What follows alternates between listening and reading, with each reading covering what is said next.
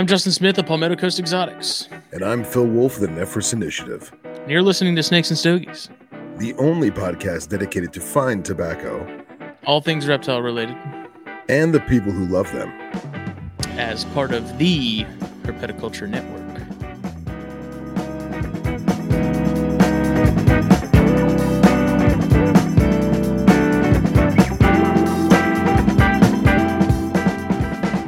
No, you're not. Okay, excellent. Off to a good start. I love your crickets in the background. Very rustic. Can you, is it bad? No, it's like an ambiance. They're like screaming outside of the garage door, and it's killing me. Can you hear my sirens? No. Okay, good, because they are not setting the ambiance by me. Yours are warm and summery.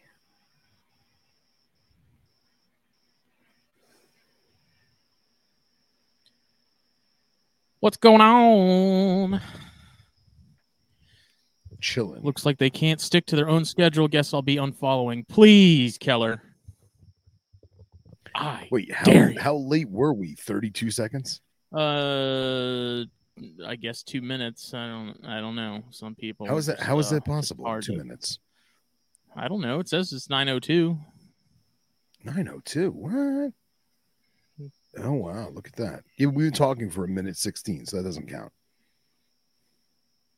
Oh, okay. Okay. Well, here we are. Here we are. This is episode 164 of Snakes and Stogies, brought to you by blackboxcages.com. Check them out. Facebook, Instagram. Phil's already frozen. And to fix that, if we all collectively go to order from Blackbox to unfreeze Phil, use the code THN at checkout. Save yourself a little bit of money.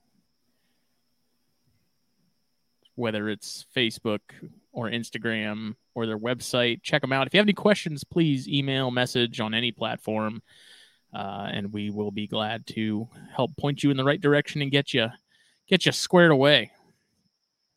And then, hey, Puget Sound Pythons, look at them right there in the chat there. Also, go and follow them on Facebook and Instagram. Go find them on Morph Market, depending on how you feel about Morph Market currently. And follow them, because they're good people. And they are getting married in like 2 weeks. Crazy. It's gone by so quick. It's just like when other people have eggs in an incubator, it seems like you blink and they're hatching. But when you have eggs in the incubator, it feels like the longest wait ever. Time flies when you're in love. It does. It flies when you're having fun. That is true. So, really bummed that we couldn't make it out there. We really wanted to. Just sister-in-law's wedding is coming up here soon. That happened and just wasn't in the cards, unfortunately. But we do want to get out there at some point. We do want to get out there and visit. My parents are actually on a cruise in Alaska right now, and it looks freaking sweet. Not that that's the same thing, but that general very close corner of the globe. Did they fly into Seattle and take the ship out? And then, shameless plug, Fulvius Apparel. You can see it right here on my left titty. Website is up, fulviusapparel.com. I think they did. Am I now freezing? Uh-oh. Is there anybody in there? Did you see me you or is it go me? Black? I think it's both of us, actually, because I fizzle. Can you hear me? If you can hear me and you're in the chat. Can you hear me, Justin? Justin cannot hear me. No? No, he cannot. Well, my system says it's working fine. And there he goes. Billy Jenkins says he can hear both of us. Wonderful. Looks like it's going to be a very interesting night, children. Patrick says he can hear and see us both. Now, I lost Smitty. Wonderful. Well, the ticker's still going on my end. Yes, Billy Jenkins, we cannot hear each other. I can't see Smitty. He just went black on me. So with the little spinny thing. And it looks like it's my show now. All alone. But yes, the Pacific Northwest is amazing. And the Gendra just adds so much to it. I've never herped the Pacific Northwest, but from what I gather, it is a very unique ecosystem and a very unique type of animals that reside there. I know the Gendra just found their first rattlesnake in, I guess, Washington, which I thought was pretty awesome. That's a milestone right there. But it's just beautiful country. Whether you're going on an Alaskan cruise or you're going to see Seattle or just visit the Pacific Northwest, the Puget Sound, I highly recommend you do it. I've done it once and it was an awesome trip. I mean, I was a little younger. I was with my family, and it was good, man. It was good. Well, tonight I'm smoking just to get under Smitty's skin. I am smoking yet another Gurkha cigar. Now, I can't remember. Someone correct me, because not to sound cocky, but we do so many of these videos. I can't remember if I smoked this one on air or not. And it may have even been last week. I've just been out of it. So this is the Gurkha Royal Challenge. I think I smoked this 2 episodes ago, but this is a rather lighter colored leaf. Look at that guy. Look at him with his kukuri. Royal Challenge, it's a lighter leaf. It's very much a wannabe Connecticut. I'm pretty sure it is Nicaraguan. There might be Connecticut in there. Correct me if I'm wrong. Go Google. I did not do my homework. Look at me. But yeah, I'm excited for this one too. I bought 3 of these and I've already smoked 2 of them, and I just can't remember if I did it 2 weeks ago or if I did it off air. I don't remember. But yeah, we had a good show for tonight. Smitty recently went to some kind of, I guess it was a zoo with his family. And then he also went to some research facilities too. And Smitty is restarting his modem. He just texts me. Oh, there he is. And you're back and clear. I am good. I had to restart my modem. Well, that's perfect timing because I just got done talking about the Gurkha Royal Challenge that I'll be smoking. Do you remember? Did I smoke that 2 weeks ago on air? I think so. Yeah, you've had it a couple times. I think I did in recent memory. Yes. But I was just telling them we have a fun show for tonight. I didn't give them the gist of what we're going to be talking about, but I mentioned that you'd gone to the zoo and you'd gone to, well, explain the Leslie Boyer Foundation and where you went today or yesterday, whenever it was. Well, before things got all swirly, please. I had to mention Fulvius Apparel. Shameless plug. Website is now up, fulviusapparel.com. And then I decided, because it's like an official sort of launch thing, if you order, I'm going to let it go for probably for this week. Use the code LAUNCH at checkout. You get 15% off your order. Nice. So if you've been wanting some shirts, now's the time.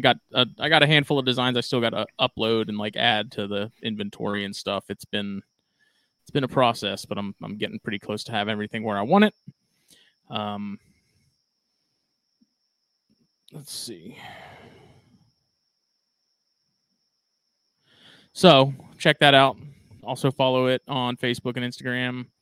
Por favor, help your boy out. Probably get back into the swing of doing some giveaways and stuff here soon. And I am smoking the Southern Draw Kudzu this evening. Haven't had one in a while. I was like, walked in. Was like, I want to smoke something different because I feel like I've been smoking a lot of the same stuff lately. And I was like, I haven't had a Southern Draw in a minute. Let me go ahead and grab a Kudzu, and we'll do that. So it's tasty smoke. Southern Draw does good stuff. I like it. Still no retic design, dude. I have a list.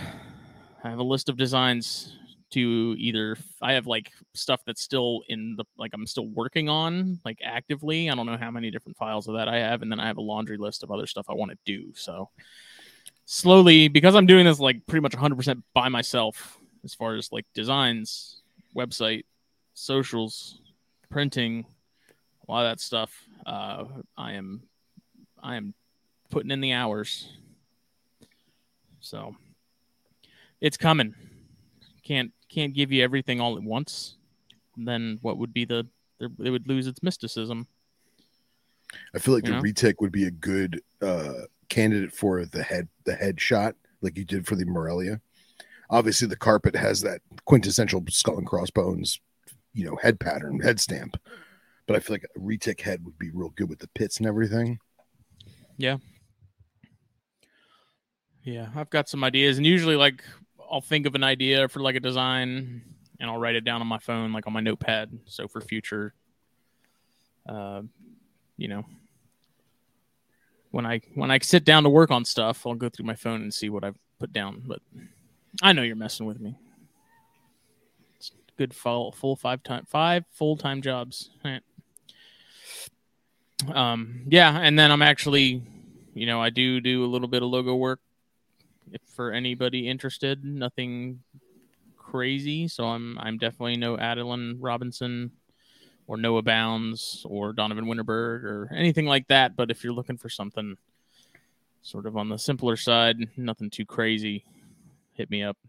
And then if you're looking for shirts, just if you already have a logo and you have a side gig, be it snake related or not, and you need shirts for it or hats, hit me up. I am going to start advertising that more so on the Fulvia stuff as well, because I can still do those through work. So I'll just kind of be a conduit for that. Just get in touch with me, and I'll give you the contact information for my work email, and that's where we will conduct all of that. So if there's any interest there, hit me up. But yeah, I was off today. We officially have a 10-year-old. So we surprised her by taking her to the Riverbank Zoo, which is up in Columbia here in South Carolina. It's a fantastic zoo. They recently did. I still have it, Matt. I'll send it to you. Like I save it all, so I still have that. I will get it to you ASAP. I draw decent snakes. I don't know. I don't. That's kind of the funny thing is like I don't draw nothing. Secrets. Went to the Riverbank Zoo. It was really good. Surprised Ellie. Basically, like got her up and ready and made her think she was going to school because she's still in school. And then playing hooky. Drove right past school to go pick up her friend who was going with us, who's out of school, and she was surprised. We swapped out all her stuff in her backpack with like some snacks for the road and like some stuff for them to do for the drive, because it's probably 2.5 hour drive up there, and a change of clothes because we made her wear like she got dressed like she was going to school and everything. Like she didn't know at all that we were taking her there. So she was surprised we got up there. And I haven't been up there since I think the last time I was there was probably like 7-ish years ago, because I think Ellie was like 3 when we first went. And I think me and Katie hadn't been dating terribly long at that point, maybe a year or so in, I think. And within the last like couple of years, they've done some renovations to their reptile house, which is also, it's sort of split between like a reptile facility and an aquarium. So they have like an aquarium half and then a reptile half. And so, like, I think we had talked about going at one point a while back, but I was like, well, I mean, if the reptile house is closed, like, what's the point? Because let's be honest, that's why all of us go to the zoo. But that was finished not that long ago, so we went and checked that out.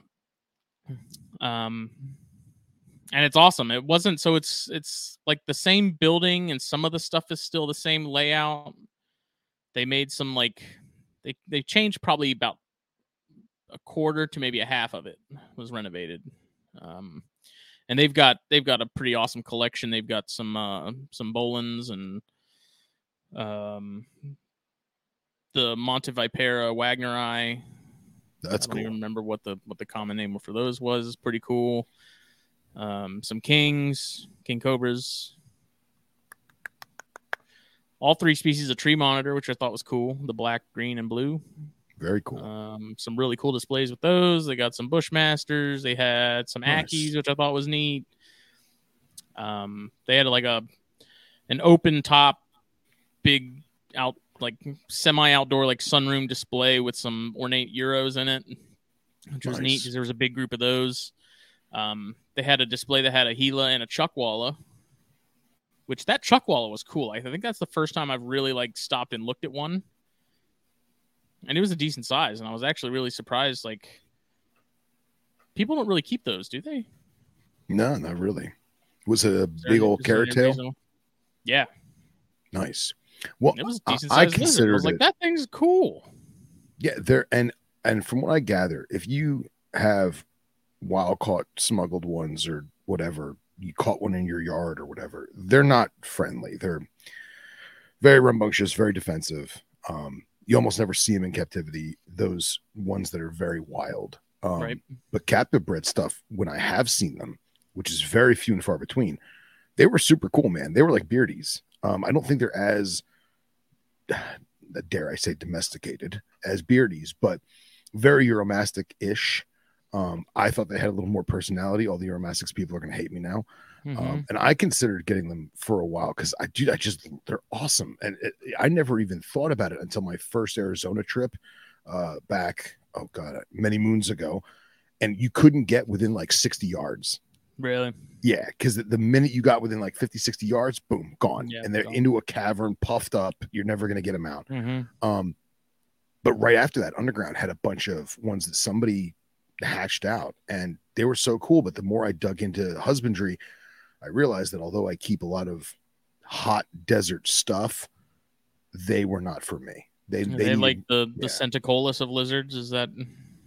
I don't know. I never kept them, but from what I gathered, it was more Euromasticsy than I imagined. And I wasn't, I couldn't do them justice. I couldn't care for them the way they need to be cared for. So, yeah, I mean, it was a decent sized lizard. I think they just had the one in there. I didn't see any more, but there could have been like one the length of your forearm. Yeah. Nice. Yeah. It was a decent sized lizard. And I've seen pictures of them and I've seen video of them. I may have seen one in person at some point or another, at a show or something, but seeing that one, man, he was just chilling on a branch, just hanging out. And I was like, that's actually a really cool lizard. Nice. And I've always heard about him. I know you've talked about him in the past. Yeah. I know some of the people we know that have gone out herping in that area have seen them, and it was cool. That's cool, man. They have a pretty cool display of eyelash vipers. Nice. They had no Atheris, which was kind of a bummer. They used to have a pretty cool display like puff adders and stuff too, and that changed with the remodel. I don't know what happened.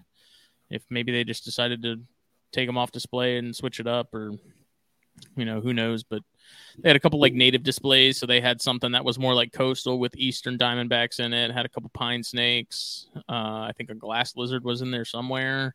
That's cool. And then another one that was a little more like upstate type, so it had timbers, which I have to mention. So the southern one that had the easterns in it, or like the coastal one, had cane brakes on the plaque for the damn, like, what's in this thing? Yeah. Crotalus atricaudatus. Nice. Was right there. Hell yeah. And right next door was timbers, Crotalus horridus. And I got pictures of it, and I was like, finally. It's like, to see an institution.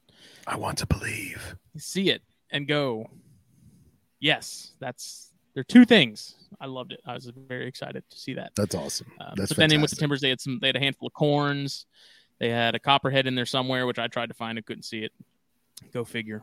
And then they had a cool like giant paludarium set up with 2 cottonmouths in it. And then, so I guess I don't remember them ever being a big Europlatus facility in terms of like what they're working with and focused on in terms of like SSPs and stuff.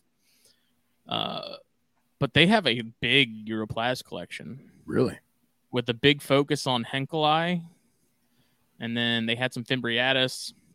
I'm assuming they had Satanic somewhere because the kind of the issue is like there's this wall that has all these cages on it with different species and stuff, and some of them had like Fimbriatus and more Fimbriatus, and then some Henkeli or something else, and but they didn't label any of them. So like, unless you were someone like me who kind of knew what you were looking at, sure, they're gonna see them and think they're all the same. So I mean, did it say like lined leaf-tailed gecko or like giant leaf-tailed gecko? Not a letter of text. Interesting. But they had some day geckos. They had a couple standings, which were really cool. Those smaller neon ones.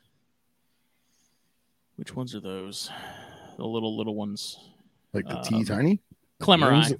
Clemeri.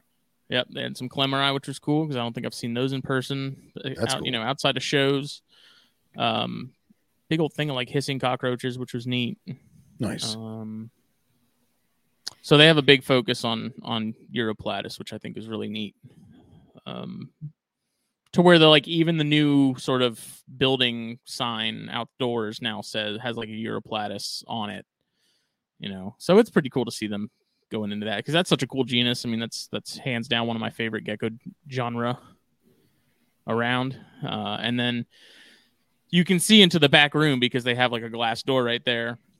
And so as I was, walking by, I look in there and there's a lady in there cleaning, and she's like elbow deep in this cage trying to like wipe things down and clean it. And there's this freaking Fimbriatus or something just right there on the side of the cage, just like gaping and ready to absolutely just light her up. And you see her just like staring at it, like, dude, come on, man. I'm just trying to do my job. And that thing's like puffing up and it's turning white and like just getting all kinds of upset. That was hilarious. I showed Katie. She thought she was laughing too. And the lady didn't see us, but we were standing like right behind her, just watching and cackling because that thing just wanted to murder her. So cool. But they had a Gaboon display that they've had forever. That didn't change. It had 2 decent sized Gaboons in it, and then it has a Western green mamba in it. That was a really big Western green. Nice. To the point where I'm like, I'll bet you that thing's a handful because that ain't a small snake. Even though I really think, and maybe you could chime in on this, that I think I would rather deal with an adult mamba than like a yearling mamba.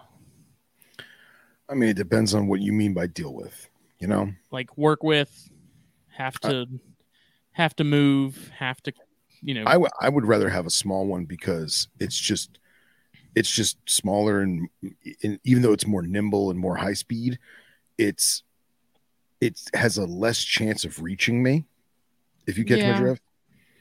So, it's personal preference. Greetings, the Cannon. Hello. I have no idea what we're talking about. Everything. Small and nimble is kind of my thing, so I agree. Heyo. Smitty was just telling us about his wonderful zoo experience today. Ooh, okay. But go on, Smitty. Yeah. They had a bunch of tortoises too, so they had some Burmese blacks, which was really neat. Nice. Some just massive galops, some stars, some sulcatas. Maybe I saw some redfoots. No Connexus? I don't know. No Connexus. Damn. Which one's this? It's a fucking shame. Riverbanks. Oh, okay. You went to like a major herp zoo then. Yeah. It's they've done some remodeling as of recently in the reptile building, and it's pretty neat. So they had when you go out, so they have it sort of divided up by sections. You walk in to the main entrance to the building there, and it's like those native displays, the Europlatus, and then sort of off to the right is your tree monitors and some of the other more tropical stuff, like an anaconda display. And then you walk through and it takes you through like the aquarium section, and then it takes you to like an outdoor sunroom type deal, and that's got a lot of their desert stuff. So it had blackheads, it had ackies. They had this big like corner room size display with a bunch of Atrox, a Ruber, some Mojaves, And they said they had an Arizona black in there, but I looked for it and couldn't find it, which I was kind of bummed about because I really wanted to see that. That's a lot of venomous, man. That's awesome. Yeah. It's I feel like they used to have, like I said, they used to have a ton of puffs, and they had this big display, and they had one of the most interesting puffs I've ever seen, and that thing was there for years. And I guess they just did away with puffs entirely because they just didn't have them anymore on display. So who knows? But yeah, it was really neat. Would have loved to see sort of what was going on in the back, what they had working back there that they didn't have open to the public. They had some dart frogs, kind of your bread and butter, Azurius and Luke's.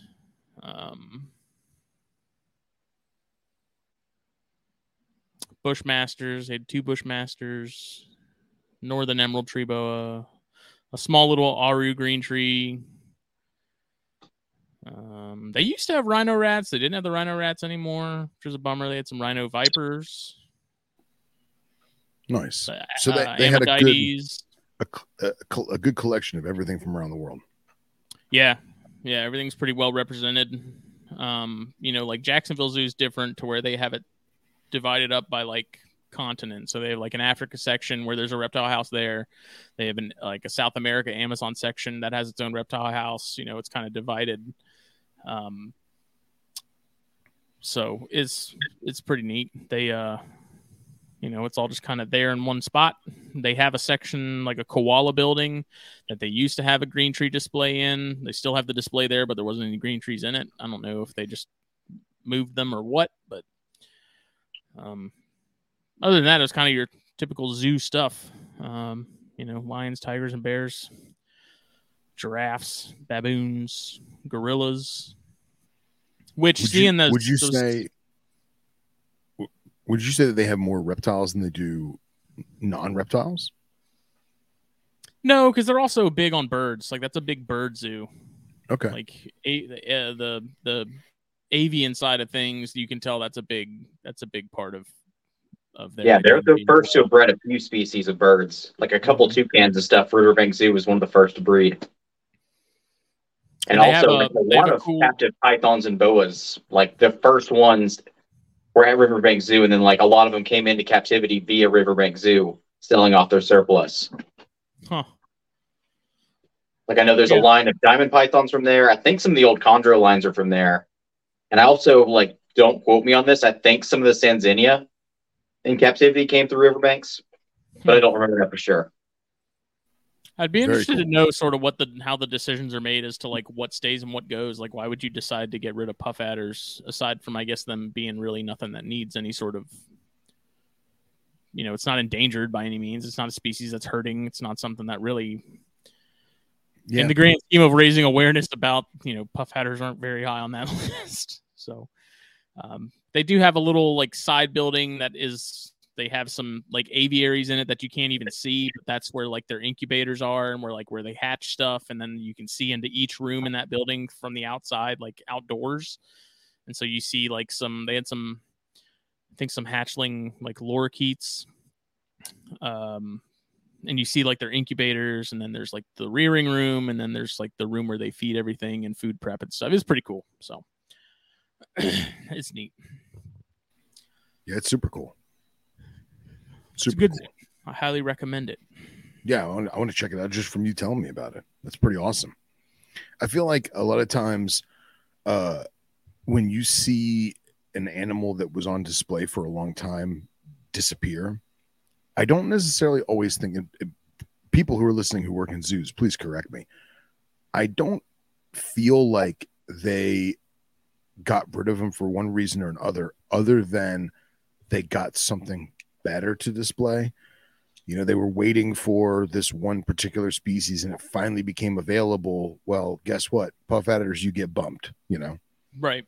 Well, the AZA does have a lot of what they call phase out species, where you got species that either they're so common, they're kind of like, hey, we should move over to more uncommon stuff, or it's something where the captive population's just not gonna it's so small that it'll never be viable. So we should try to use our our limited resources to something that we can actually feasibly kind of keep that population going. I know Zoo Atlanta has sun bears, right? And I know the AZA is trying to phase out sun bears just because their population is so small. It's not going to last. So they're trying to just push other zoos into other bear species.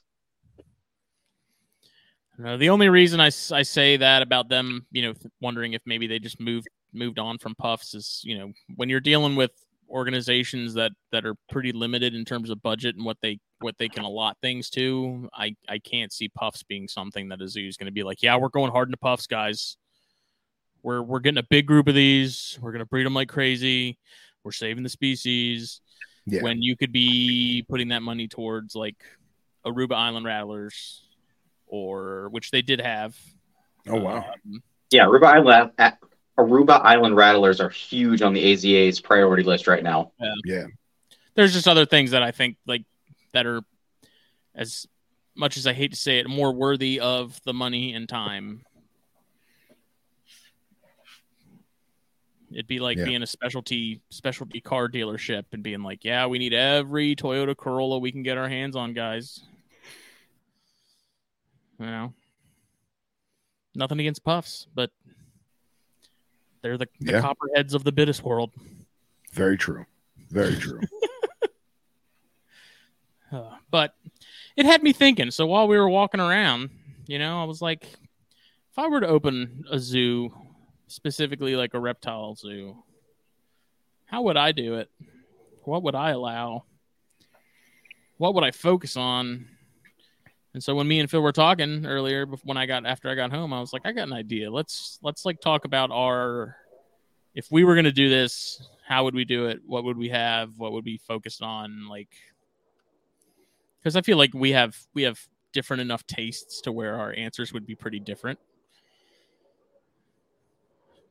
And you seemed game for it. Figured it'd be something kind of cool. We all think about it, Well, I sent you a picture, but before you show that picture, when we get to that point in the conversation, I want to like give some caveats about it. And when you had first messaged me about this topic, I was ecstatic because for those of you who are unaware, Ari Flagel and a few other folks opened up for lack of a better word, reptile zoo or serpentarium in Texas. Which looks incredible. I've seen the pictures. It's absolutely breathtaking. It just opened. It's brand new. It's all indoors, and it is literally me and a few of my older friends' dream. And that's what we always joked. It was like, if we won the lottery, we would do this. We would open this facility, and this would be we'd have our reptile zoo. And originally it was like, okay, we just want to have snakes, just snakes. And it's like, no, you got to have everything. You got to have amphibians, got to have turtles and lizards and shit. If we get it to Atara, rock and roll, The only thing we were hesitant on was crocodilians, just because of space. And there's so many crocodilian institutions, especially in Florida, that it would be kind of a waste, But if we could harness that Bill Haas serpentarium feel, then, if you build it, they will come kind of thing. And we sat down and we did business proposals. We thought about loans. We figured out like, okay, we need like $100,000 for this, $100,000 for that, and like mapped it out. And then we basically told ourselves, all right, if we win the lottery, we'll do it. But if we don't win the lottery, this is never going to happen. At least not in our current situation. Me and Jake sat down one day and kind of like roughly did the math in our head. And I think just to get something started that was like really presentable and like on par, you're looking at like a minimum of $1 million to start. Yeah, for sure. Probably more like 2.5. Yeah. Yeah. I mean, that's like, especially nowadays, the space, the animals themselves, food, like the whole thing. Well, and it wasn't so much the animals or anything. It was finding the right building in the right location for the right price, and then doing renovations, installations, demolitions, all of that. And then figuring out mortgages and taxes and utilities and like getting all that together. And that's the hardest part, is doing all that. And the kids in Texas are doing it, and it's freaking amazing. It's absolutely amazing. So I actually sent Smitty a picture from like 15, almost 20 years ago that we drew on a cocktail napkin at a bar, and then I converted it onto Paint. Remember the old Paint app? So it's just boxes and lines, and Smitty can show it whenever. But we sat down and we made lists of things we need, and it's still a dream for all of us. You know, I don't want to say I have delusions of grandeur, but it's pretty cool to see other people do it like how we would have wanted it done, how we saw it in our mind. You know what I mean? Yeah. Yeah. And like Bill said, construction and animal acquisition is the easiest part for most of us. Yeah. The animals for sure. Yeah. But you want me to pull that picture up right now? Yeah, sure. Go for it. And what's funny is back then there was a shift in my local commercial dwellings where there was a ton of vacant businesses, you know, mom and pop paint store that got bought out by Sherwin-Williams, and Sherwin-Williams said, well, this location sucks, so close it down. So now you have like a 20,000 square foot retail space with, you know, 100 parking spots just vacant, you know, and it's on a major road near the turnpike and the interstate. So we would look at places like that and be like, oh man, we could buy that, but we don't have $225,000 to buy it, you know? So things like that. You know, and then it was also on, Facebook, living while that loads. I'll keep rambling on my soapbox. We thought about all the fun we would have with the nostalgia aspect, because all of us have fond childhood memories of animal institutions that we went to as kids, and the things that we loved, like the stupid things. Like when I was a kid, my mom would always take me to Philadelphia Zoo, like all the time. And I had a ton of these plastic cobras that were plastic chain link. And then you held it and you would wiggle your hand back and forth, and the chain link would wiggle like a slithering snake. And I'm just thinking like those stupid tchotchke toys that I loved as a kid, you know, and like the rubber frog that you throw across the room and it sticks in the window and then it walks down the window, like things like that, you know, having a legit gift shop and then converting that gift shop into being like a small kids area gift shop, an adults gift shop with like, you know, Fulvius apparel t-shirts and get hooked snake hooks. And then at the same time, having a legitimate bookstore and getting a dealership from Edition Chimera and getting a dealership from Krieger. Well, Krieger's not around anymore, but you catch my drift. And this was the initial drawing. So if someone wants to open up a Serpentarium, feel free to steal this photo and use it. However, I want recognition and I want free entry for life. Just saying. You know what I did appreciate about the Riverbank Zoo? What's that? Is like Jacksonville, in order to leave the Jacksonville Zoo, you have to go through the gift shop, which if that's you have a child... That's every zoo, bro. That's every zoo. That's every museum. Like that. Riverbanks does not do that. Oh, really? Really? Oh, see, I love that. Which I actually liked a lot, because I was like, I already had a 10-year-old who was like, take me into the gift shop. And I'm like, no. Oh, no. See, I'm the opposite. I want to go in the gift shop. Go in there and touch everything. I was a 10-year-old who wants to go in the gift shop. Yeah, I want to go and buy my tchotchkes and my toys and my souvenirs and my apparel and my books, and then give it to the girl behind the counter and say, hang on to this for me, you know, while I go peruse your zoo. So I'm the opposite. I'm a souvenir junkie. Don't tell my fiance. I have the memories. Well, so to go into this photo, forgive me for hijacking this conversation, but this was the basic outline that we drew on the cocktail napkin. And it is very stereotypical of what a lot of people think of when they think of an indoor zoo, right? What is this, a zoo for ants? And yeah, right. It's going to be at least 3 times bigger than this. But the point of this drawing, obviously it's not to scale, is that we wanted it to be smooth. We wanted it to be a really good transition from environments to environments. We also figured on habitat and climate control being easier if we laid it out like this. And then if you guys notice, there are those purple squares at the bottom. Those purple squares were skate pods. are honestly, yes, they're escape pods. They're an exit of each hallway. And we were thinking maybe we could do like a black curtain with like a neon sign that said exit, and maybe have like one of those queue ropes like they have at the movie theaters. That way people aren't, drawn to go into the black curtain, but if they needed to get out for whatever reason, they could. Man. Turn it into a maze. Well, and that was the goal, is to actually make a maze with lots of exits, because then you could maximize the space. But we realized that if we did it like this drawing, you couldn't have the traditional zoo hallways that go behind the enclosures, right? So many zoos have the front glass is non-opening, right? The front viewing is non-opening. So you'd have a hallway. A petting zoo. Yeah, they have a hallway behind the enclosures with a secret door that's painted like rock or painted like jungle. The zookeeper opens the back of the enclosure and enters the enclosure that way.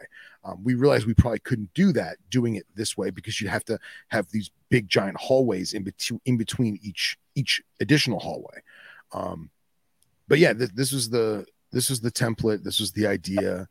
And you'll notice there's like a breeding and projects area. There's a venom milking / display viewing area, kind of like how M Toxins has their giant display window. So it's a good thing it's not to scale, because those walls in between each section look like they'd be about 10 feet thick. Yeah, right. Thanks. Remember, I did this on paint, bro. Come on. I did this on paint in 2007. Come on. You didn't even give us like a reference size for like how big of a building are we talking about here? It was on a cocktail napkin. Well, fair enough. Well, so the whole point is, if you look for those of you who are listening, I'll try and paint a picture. If you look on the left side, and this is all per a building that is essentially a large rectangle. Okay. You'd have a lobby with a small store and the actual entrance where people would pay admission and then enter down the first hallway. And these hallways are completely dark, with the exception of each enclosure and maybe some like running lights for like almost like they have in the movie theater, like little running lights on the floor. We didn't want any overhead lighting because we didn't want people to be distracted from the enclosures themselves. And we want to highlight the animals, highlight the enclosures, and then still give it that ambiance. And then if you're in the Florida room, maybe have some Florida sounds, maybe some, Native American music. If you're in the Americas, you have, what's so funny? Do you really want Florida sounds in the Florida section? Yeah, I mean, the sounds of downtown Miami. Well, I was thinking more like Latin music and gunshots. I was thinking more like cricket frogs chirping and sheep frogs chirping with like some Native American flute and stuff like that. Crackhead in the background asking for $10.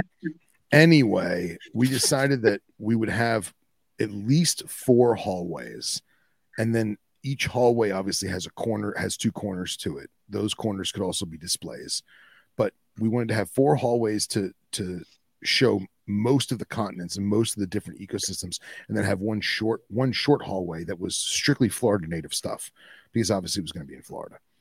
And then basically just have people snake their way through the entire maze and then end up in the breeding and showing off display lab type thing, and then exit in the gift shop, bookshop. So this was the idea.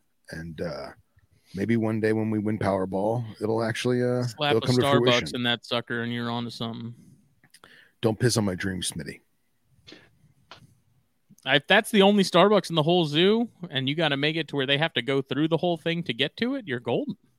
Well, so if you notice in the bottom where it says small store, and then there's like a hallway where those purple squares are, so that whole front of the building would be just like a walking hallway.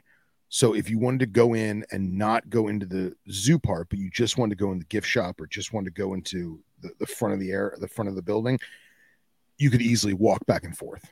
Hell no, and that man. was They the want idea. their coffee, they got to earn it. Anyway, that was the idea. So, and then we also thought about having a separate facility for quarantine, and then a separate facility, and also in that facility where we could rotate animals. And then we talked about a lot about how, as cool as it would be to have super duper niche environments per enclosure, we wanted to do species that you could rotate and species that you could swap around. So for every snake enclosure, make it so it could possibly have a lizard species as well, or vice versa. You know what I mean? In that regard. So I couldn't find the list of species that we wanted to showcase. But I figured you, me, and Casey could talk about that too. And then obviously I want to hear your guys' ideas. Okay, so idea for the zoos, though, does it have to be, for this conversation, possible? Or are we talking like the AZA gave me all the permits and, $500 million? Because I'm doing sea snakes. If it's possible, like... So if somebody gave you $1 billion and 100 acres of land, knock yourself out.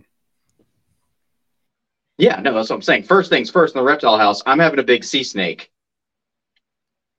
enclosure, like a reef tank with at least one with the sea crates and some of the other the Australian species, just out in a beautiful, like, planted coral reef tank. Definitely.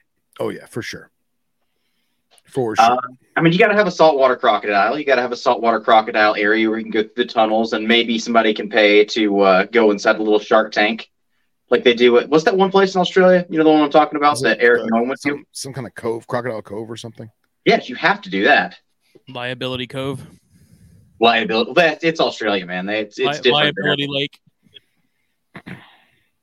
What's funny is when we talked about having an indoor facility, at the time, tegus were super popular, and we talked about having a tegu pit and like have an actual pit that like you could like look down in with like 10 or 15 adult black and whites, and then for like $1 you could throw a rat in, kind of like the Raptors of Jurassic Park.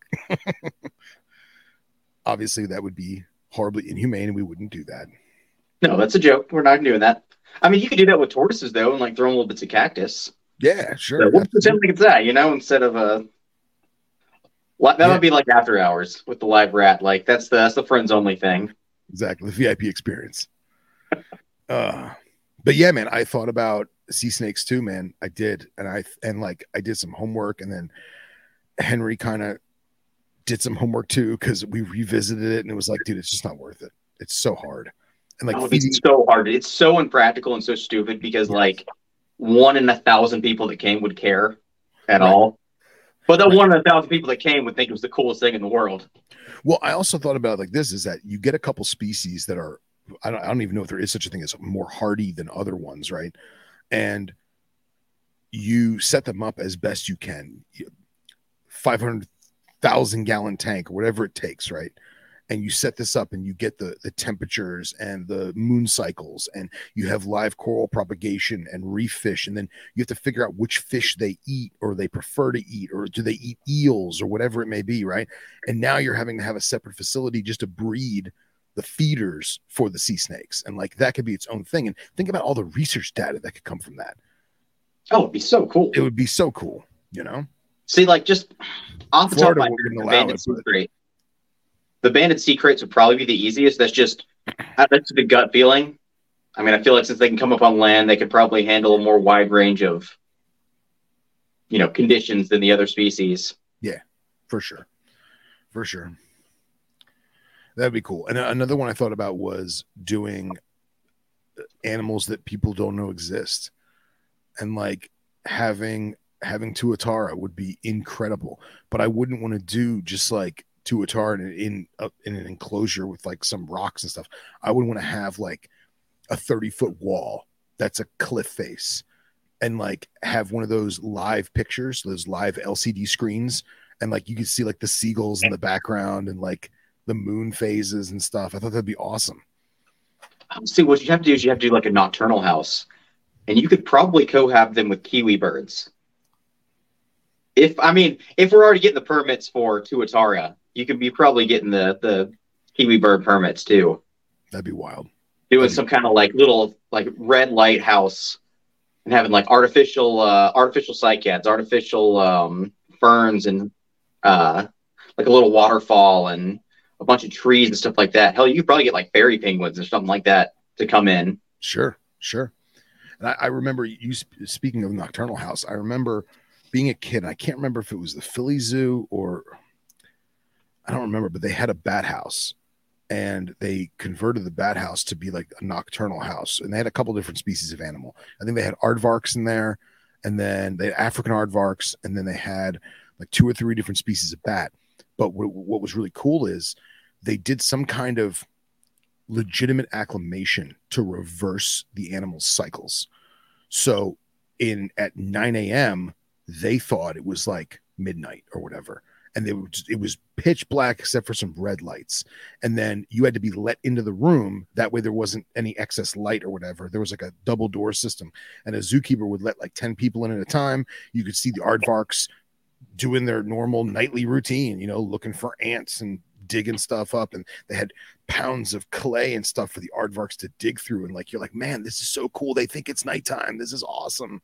And then you walk down the hallway and see the bats, and all the bats are going crazy. And then from what I gathered was come 7, 8 o'clock at night, they turn the lights on. So they completely reversed them. And it's all climate control, light control. It's like a casino in there. Yeah. Taronga Zoo in Sydney has one. It's probably the best night house I've ever seen. Really? Where they've got multiple species of echidna. They had, they had a few species of bats, like you were talking about, where you could actually see the bats flying in the middle of the night. They had one exhibit, though, which also I kind of want to talk about this in a minute, where they had these little pygmy, I guess they were marsupial mice or something like that, but it was just an enclosure full of them. And you could tell that, they were going wild in there. And it was just fun to watch them because it's an actual small active animal. Sure. That's the biggest problem with zoos, in my opinion, sometimes is if you focus too much on the big stuff, they never move. Yeah. Especially big reptiles. Saltwater crocodiles are awesome, but you could almost put a statue of a saltwater crocodile in your exhibit and it's going to have the same effect. Yeah. Except for that one occasional little bit where they move. Right. I can't remember what zoo it was. I think it may have been Baltimore. It may have been Baltimore Aquarium. Somebody's going to correct me, but they had kangaroo mice in the same nocturnal thing. And something like that, where they were just moving around. You could see them doing their own thing. Yeah, and they had the one-way mirror, the one-way glass. So it was light enough for you to see them, but they thought it was nighttime. They're all jumping around doing their kangaroo mouse thing. Super cool. Oh, that is cool. Yeah, I think they also had platypus in there, so you could watch the platypus swim around because they're a nocturnal species. Yeah, that's awesome. But okay, so over to the small animal idea. I feel like whenever I've pictured it, I've always wanted a big wall enclosure full of small species. A mixed species exhibit with some like small charismatic animals that are going to be moving around constantly. You're going to watch something like maybe not brown knoll because brown knoll are so common, but some kind of small tropical colorful knoll species. Sure. Mixed in with dart frog, mixed in with some kind of day gecko. Something like that, just so that the public could stop and just watch and see how these things are interacting with each other. Yeah, absolutely. Awesome. Picturing something like, you got like Climeri day gecko that are just crawling around on the top, maybe like Dracos. Yeah. How cool would that be as a kid to watch Draco lizards be able to actually glide? Yeah. You get something on the ground, like, I don't know, you probably get some kind of tortoise or something on the ground that's able to just move around a little bit, but I feel like every zoo wants to have their big animals, but the small stuff's neglected. Of course. Absolutely. So, yeah, I'd want to have a little display area with just small active animals. Well, I think of when I think of the room that I just showed you guys, and not the room, but the facility, and I think of like how we were thinking back in the day, how we were thinking about having the reptile museum, if you will, a living museum, is not so zoo, it's more aquarium. Because you have those dark hallways, you have these wall units with the individual exhibit is backlit and lit up for whatever. But talking about your small species, when you go to the aquarium, they have like a circular dome with jellyfish in the perpetual cycle, in a perpetual swirl. Okay, things Georgia like Aquarium, when you first walk in, has a huge, like a bunch of jellyfish walls and stuff like that. And that's always really cool to watch because, you can turn on the different colored lights and they'll light up with whatever the LED behind them is. It's a really cool display. Yeah, that's awesome. I remember the Frost Museum in Miami, before they moved facilities, they used to have a like 5-foot tall cylinder tank, and the tank was open topped, and it had glass so that you couldn't reach your hands in, God forbid. But it was an open top cylinder tank that they spent thousands of dollars on to get the current just right to keep a Portuguese man of war alive. And the reason why is because, for those of you who are unaware, a Portuguese man of war is actually not one jellyfish. It's multiple different species living as a colony. And if any part of the outside tentacles or the actual float itself touched the glass, it would become damaged and it would die. It would just send like a chain reaction, and all the other parts of the colony would die. So they designed this cylinder to have like a perpetual current and keep the float, the main body of the jellyfish, floating dead center of this tornado of water, if you will, which was crazy because the tentacles were like, I mean, God, 6 feet long, 8 feet long, however long they were. But sadly, they couldn't get it to work right. And they went through a lot of man of wars trying that. But something like that is so unique because it's an animal that we consider a pest. It's an animal that's all over the world. Most people can't care less, but to see it living, doing its thing in captivity, it falls in that small animal genre. I think it's fascinating. Yeah, that's a really cool idea for an exhibit, especially because, I mean, I feel like you could have a good educational display with that too, because like you said, it's a living balloon, but it's not just one animal. It's, thousands of bacteria plus whatever else is living in there. Yeah. I remember, I think it was the Camden Aquarium had a sargassum seaweed floating ball. So like the same concept of the sargassum seaweed being a living creature on its own, and then you have multiple different species that have adapted and evolved to solely live in that niche ecosystem of floating seaweed. So these are the sargassum anglerfish and sargassum needlefish, and these are species that only live in floating sargassum seaweed in the middle of nowhere in the ocean. And I thought that was incredible because now you have kids and adults looking at the glass like, is that a fish? Oh no, that's a crab. That's a sargassum crab. And it's this crab the size of your thumbnail that lives 10,000 miles offshore on this floating clump of seaweed. And it just makes you wonder, like, how do they breed? How do they live? Mm-hmm. How do they interact? It's fascinating. So I'm 1,000% with you on those small species stuff. And the enclosure isn't even that big. I mean, that sargassum thing was maybe a 55-gallon, 75-gallon tank, relatively. Yeah, I don't feel like something like that would have to be that big. Yeah. Absolutely incredible. Smitty, thoughts? Yeah, I mean, I understand why they have to have some of the bigger stuff because that's what, when people think of zoos, they think of lions and tigers and elephants and rhinos. And so I can understand there is Komodos.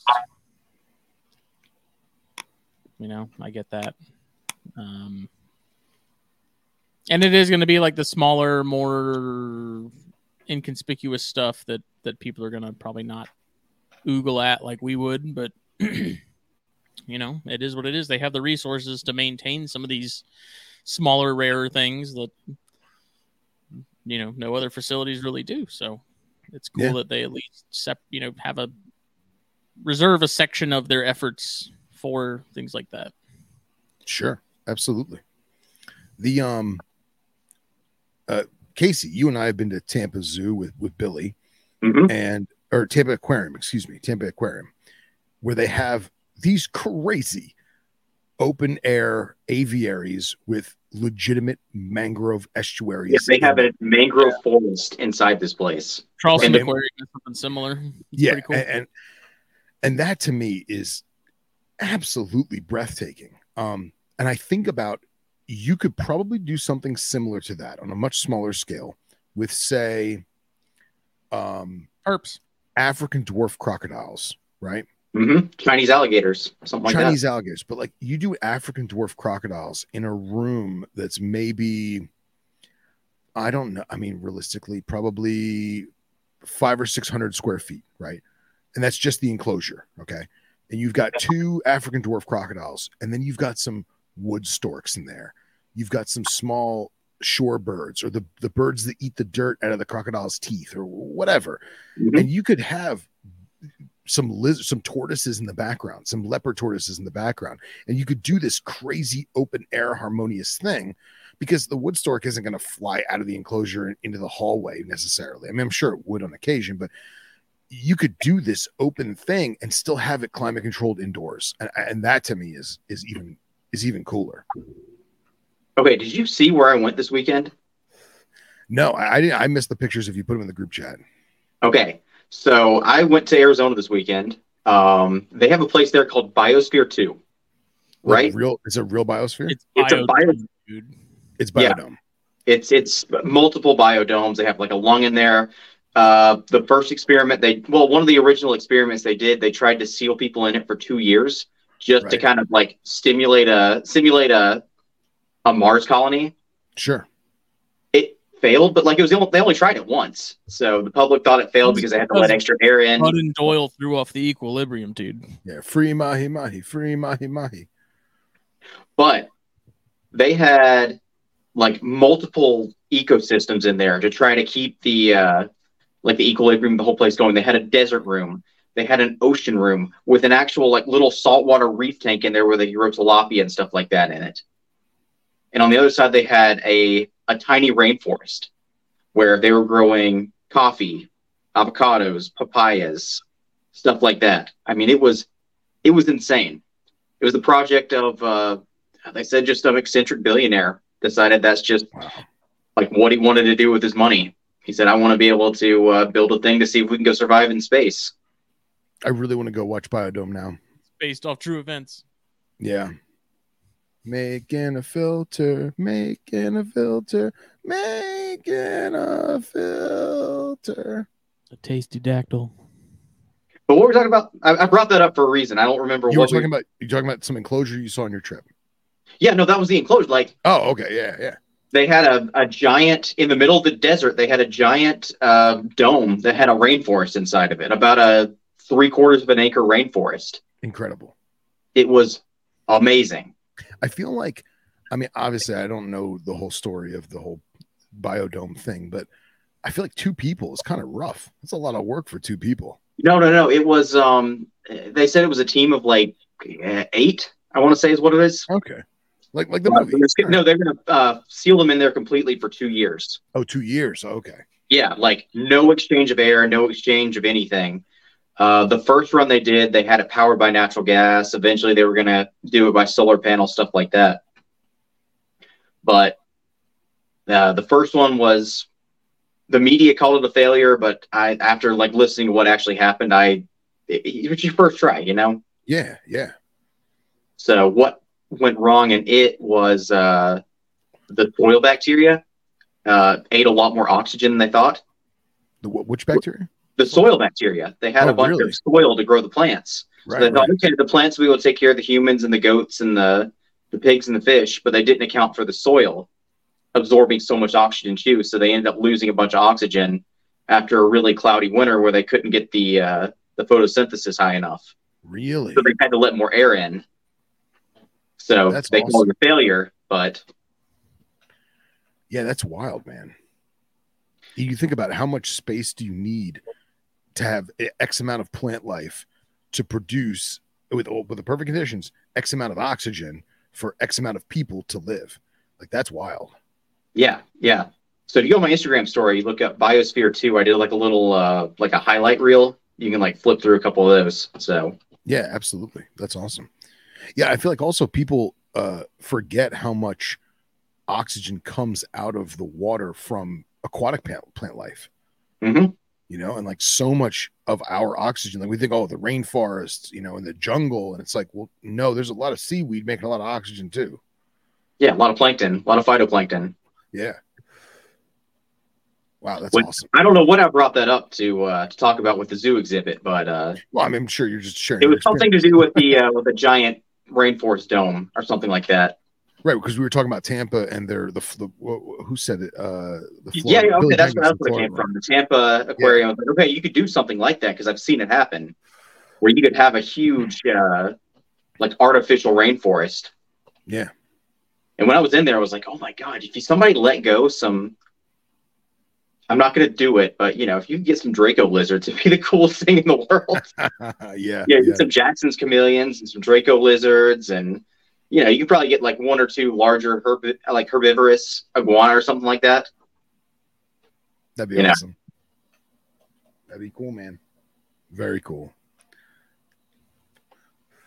So, I don't know, man. I think as far as a zoo goes, you'd have to get the small stuff, but then I'm on such an ocean kick right now.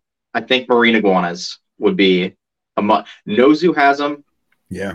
I really wish Georgia Aquarium would push to get some. I'm sure they're heavily protected by whoever's in charge of the Galapagos fauna. Yeah, but they're also like, if CITES or AZA or whatever deemed it socially acceptable to take, like, I don't know, 10 adults, that's not going to put a hurting on what's out there. You know what I mean? Oh, I know exactly what you mean, but it's at the same time, it's not really.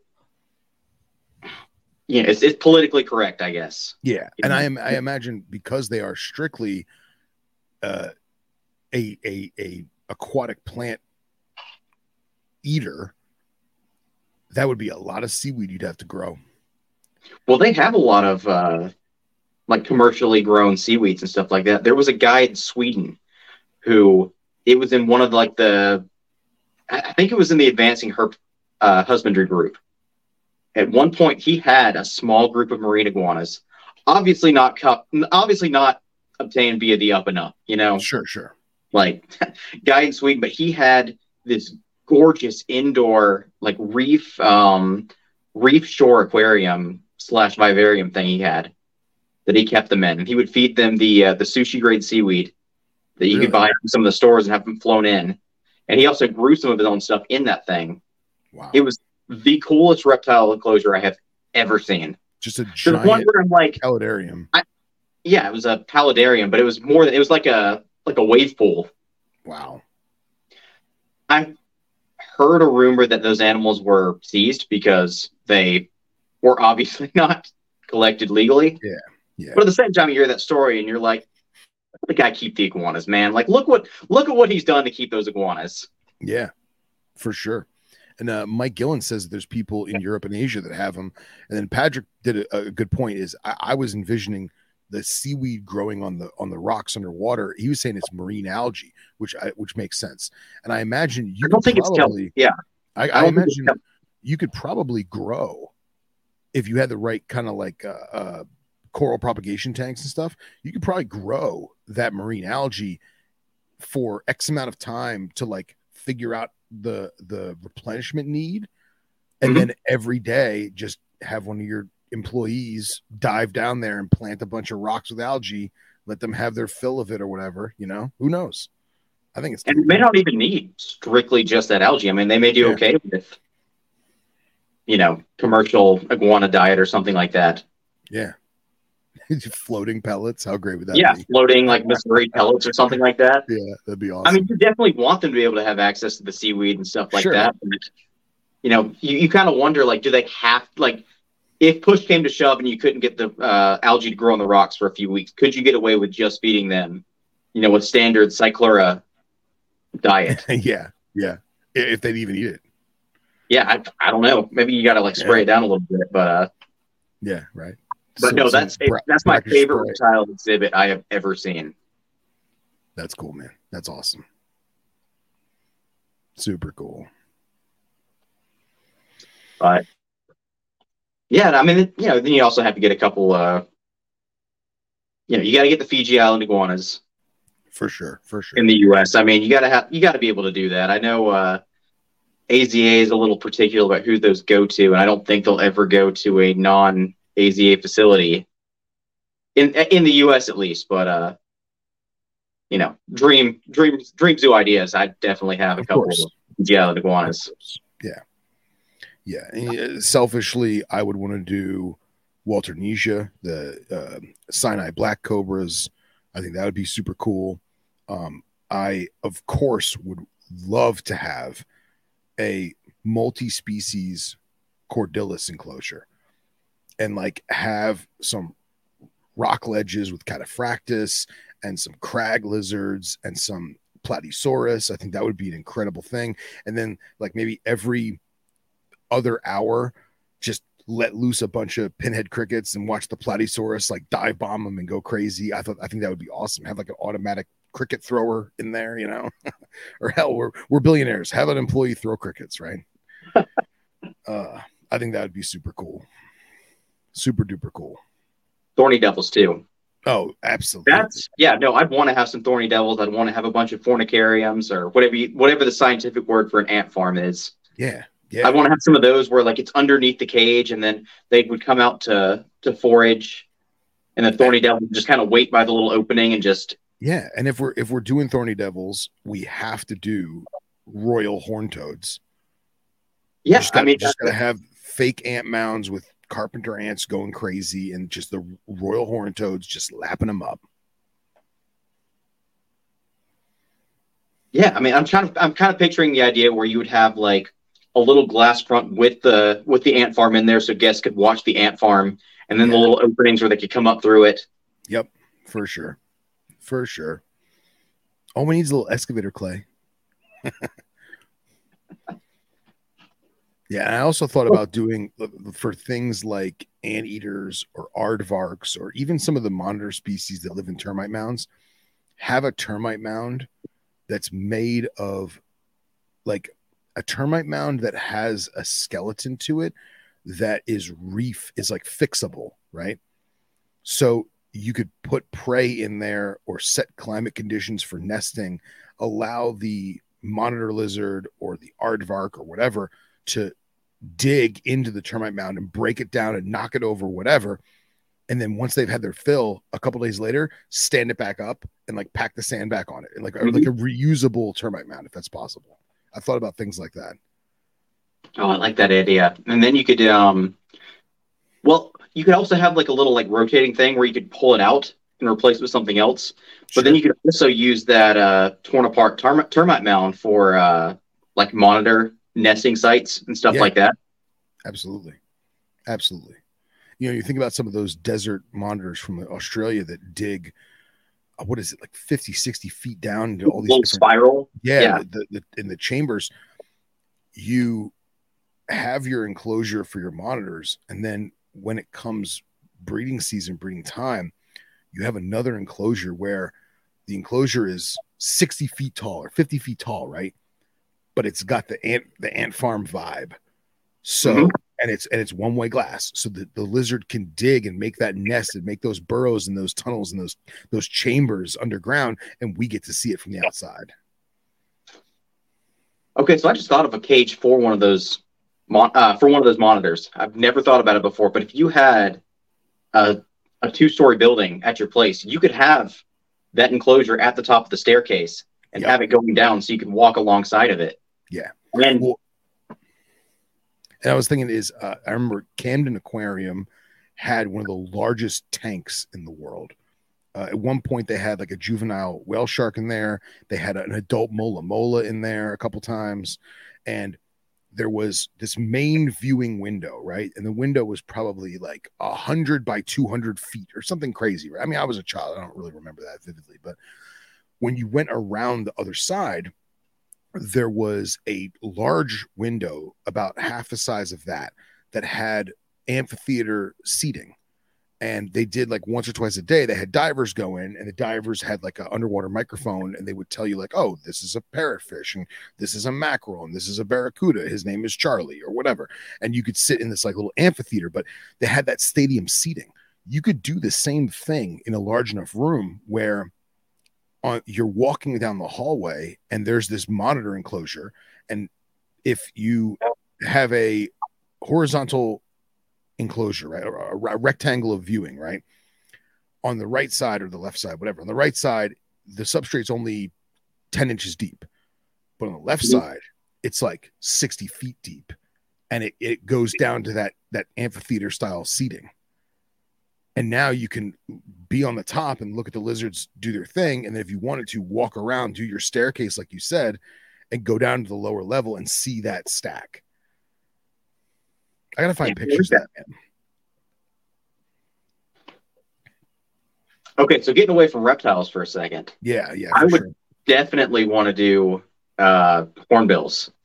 Oh, I freaking love hornbills. Yeah, man. Dude. I mean, you get some of those species. You have a couple nesting boxes in there where you could watch the males seal the females in. Of course. That'd be incredible. Yeah, Palm Beach Zoo had some. They were awesome.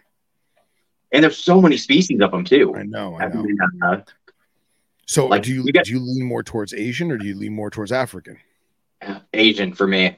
See, I lean more. Obviously, I love my African animals, but dude, like Zazu, like eating baby puff adders, so cool. Oh, that's awesome! Yeah. But I mean, come on, man! Great hornbills, rhinoceros hornbills. Yeah, they're super impressive. So many species out there. Super impressive. I just think about like African ground hornbill and like. Oh yeah. I mean, the Abyssinian hornbills are incredible. Yeah, chasing mongoose off so it can steal the cobra that they tried to eat. Super cool. But yeah, I mean, for the ornithology class I had to take last semester, we had to do this whole project where it was design your own like aviary with multiple species, multiple ideas, and hornbills were a huge part of that project I wrote about, where I had southern ground hornbills and great hornbills in this like rotational enclosure. Really? Where grew fruit inside of it and stuff like that, so they could actively forage, so the guests could watch them pick fruit out of trees. That's awesome. That's super cool. So I would want to do something like that. That and toucan. I love any like hornbill, softbill, anything like that. I'm super into. That's cool, man. I heard toucans are kind of a pain in the ass. I've only ever played with one, and he was kind of a dick. toucans are assholes. Okay. Unless well, it's like any bird. You have to decide very early on, do I want this to be a breeder or I want this to be a pet? Yeah. If you hand rear a bird, it's never going to properly, imprint on other birds. It's going to want to be around humans. But if you decide, okay, it's going to be a breeder, you need to stay away from those birds and just let them do their own thing. Yeah, for sure. Which, I mean, I'm always a little iffy about, like, it's super hypocritical saying this, but on the ethics of keeping something like macaws, something like toucans, where they have huge ranges, really complex social structures and stuff like that in a cage. But I think if you did it big enough, you could get away with it. Yeah, I agree. And Patrick says there's a guy in Florida who breeds dwarf hornbills, and there's actually there's a lot of people in Florida that breed different species of hornbills. Matt and Jamie actually had a Vonderdecken for a short time, which was like the most fun bird I think I've ever interacted with. Mm-hmm. Dude, so cool. The Vonderdecken was awesome. Yeah, aviculture does have like a small but dedicated group of hornbill keepers. Yeah. I think Jordan Russell, who used to do California Breeders Union, they moved over to hornbills. Yeah, he's got some of the what? He's got a bunch of species. Yeah, like the bunch of little African species. It kind of surprises me what all they've got in their little world, but I'm sure they look at the reptile world and kind of see the same thing. Yeah. But it's so different than reptile keepers. Yeah. I mean, I looked at like what all it takes to take care of toucans and hornbills. I mean, you got to feed them multiple times a day. You have to be very careful about what they eat. It's an animal where you can't just leave. Like if you're a bird keeper, you're there. You never leave your house. Yeah. Unless you have a staff to take care of them with you. For sure. But yeah, my zoo, hornbills, toucans, Araceres. I have a cassowary. I have a breeding pair of cassowaries. Nice. That'd be I need my murder turkeys. Hell yeah. Plus one of the murder turkeys. Probably pygmy hippos too. For mammals, that's one of my favorite murder turkeys. What was that? Big blue murder turkeys. The Australian murder turkey.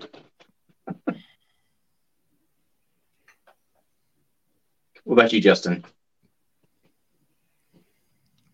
I have some stuff written down. So, like the criteria that I gave Phil that we could build upon. Yeah, we didn't even go into that.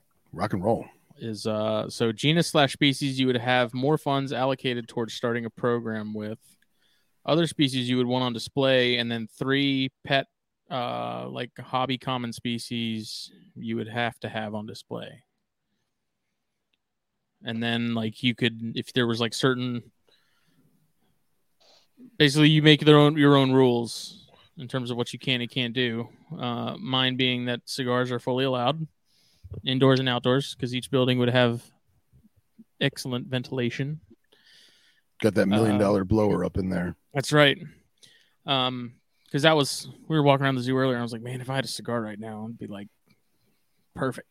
Killing all the birds. It was really nice up here. You know, it was perfect weather for it. So nice. I do a lot of like hosting of herp events.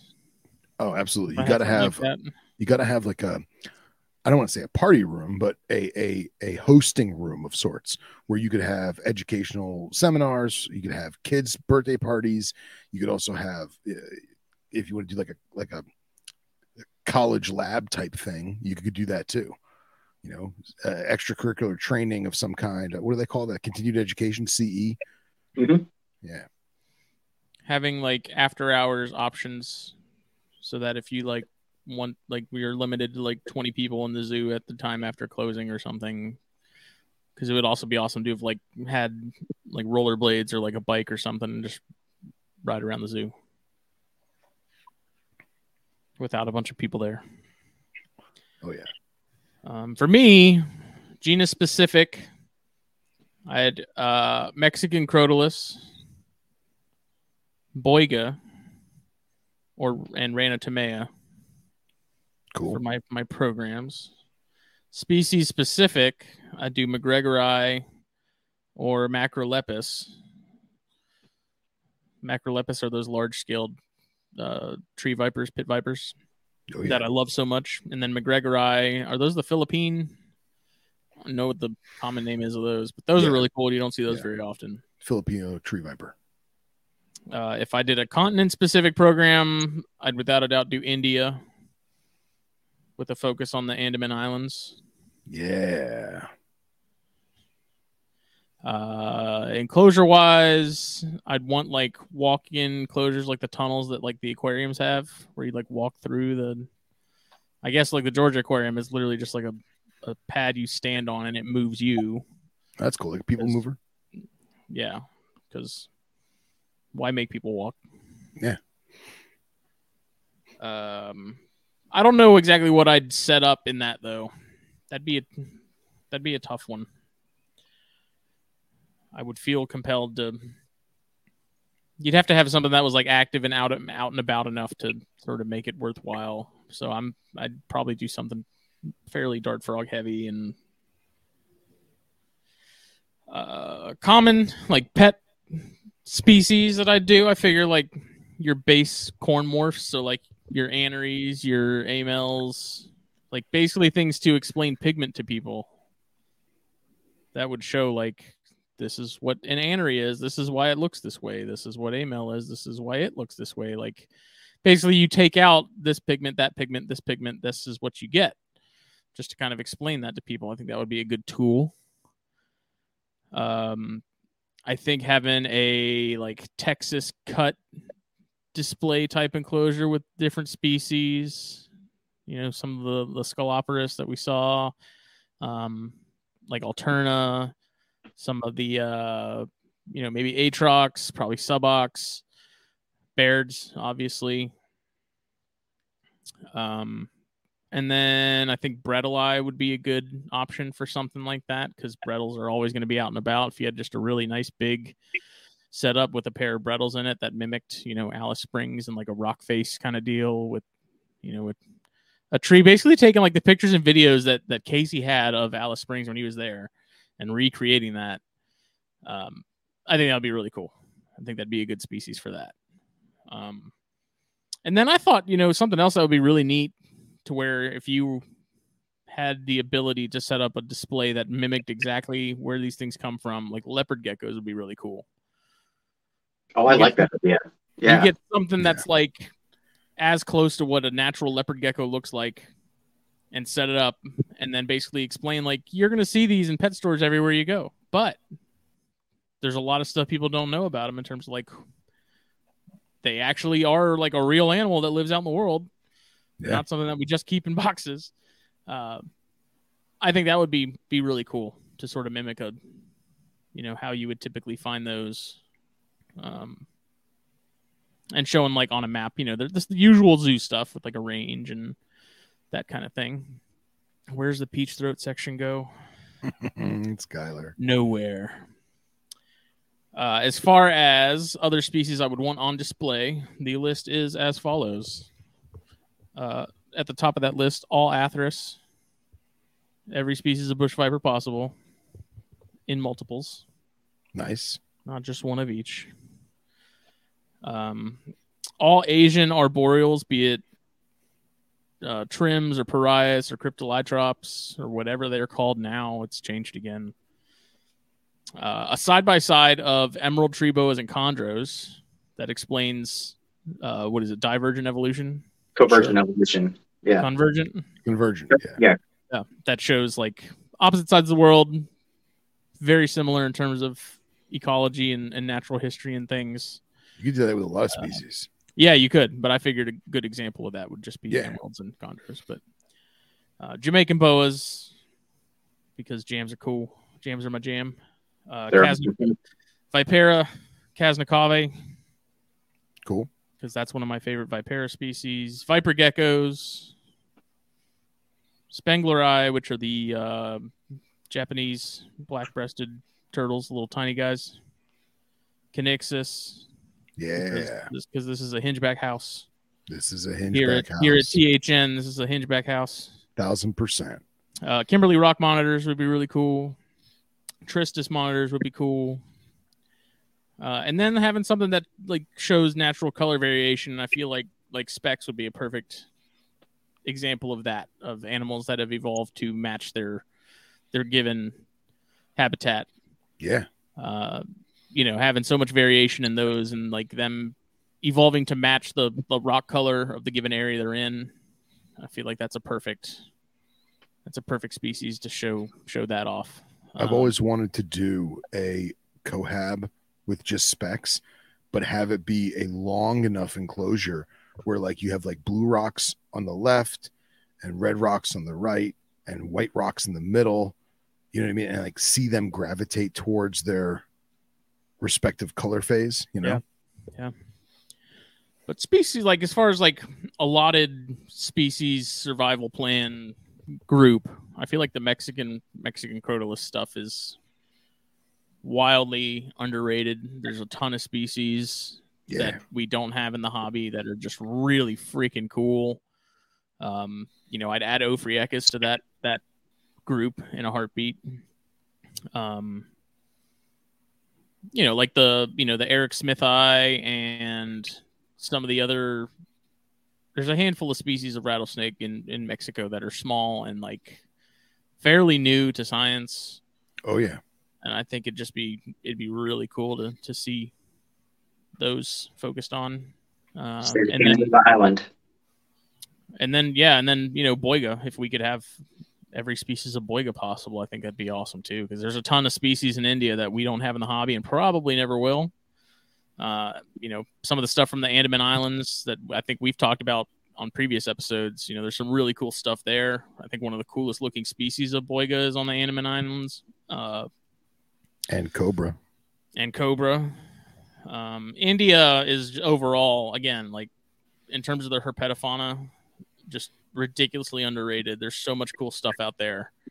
And, I guess with the king cobras and everything, everyone's super hyper focused on those. But, even on the invert front, the tarantulas they have, ornamentals, that's one of my favorite groups of tarantulas that I kept a lot of, over the years. Like that's a really incredible group of spiders.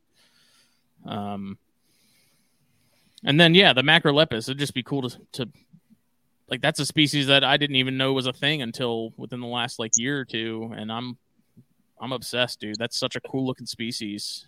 Oh yeah. And it's like that group is so massive in terms of the Asian like pit vipers and stuff, between Parias and Trimerestrus, Cryptolytrops, whatever the new one's called, Protobothrops, like all that stuff.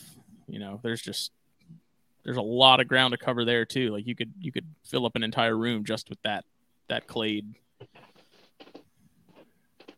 And then maybe some like Montane Chinese stuff would be kind of cool too.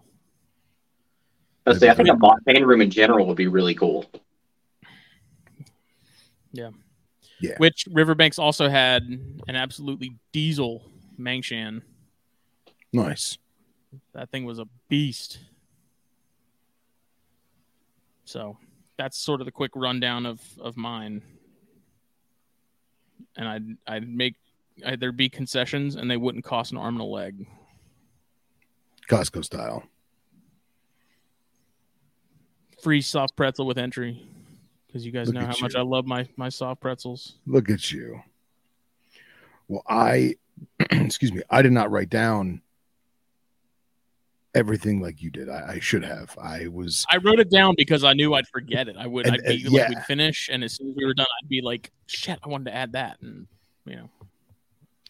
And I think about, like, so for about an hour before the show, I was just racking my brain thinking of stuff and like looking at photos and like remembering zoos as a kid. And like, I feel like I'm too rational in my thought and I need to step out of that and go just to the Casey Cannon of we're billionaires with unlimited money. Sea turtles. Yeah, and like, dude, like I would have never thought of marine iguanas, but that one is so freaking good. I honestly would have never thought of sea snakes because they're illegal in Florida and they're a huge pain in the ass. So like, why even worry about it? I'm like, no, Casey's right. That's a brilliant idea, I think some species like right off the top of my head that I would want to try and focus on because we have stuff that we want for our own personal collection, but you also want to try and help species that need help, right? So like the Ethiopian stuff, there's a new species of Bitis that was recently rediscovered, I should say, and described. That would have been on mine too, man. Some of those like smaller Bitis species that no one. Borellus crampani. Speaking of stuff that's just recently been rediscovered, those were almost on my list. Well, I was going to say, thought about them. Bitis harina, which is an unknown species of viper from Ethiopia, and they live in a very similar ecosystem to the Ethiopian mountain adder, and it's so remote and so thick jungle mountainside leaf litter that the thing just no one's found them. I think they've only found like 5 or 6 ever. So like doing the research to try and find more of them and then getting a pair of them, because let's be real, Bitis breed like weeds, right? Yeah, but and I mean, look at how far Parviocula have come in a short span. Well, and here's the problem is that I feel like myself, I'm a classic example of I had the opportunity to buy a lot of Parviocula for no money. And I was like, oh, they're really cool. I'll do them next year. And then they just disappeared. And now they're $1 billion each. And I'm screwed. You know what I'm saying? And Caudalis and Cornuta. Well, yeah, but at least guys in Europe and in the States now are still breeding them. I feel like no one's breeding Parviocula, and if they are, it's very, very close-knit, tight circle, and they're charging exuberant amounts of money for them.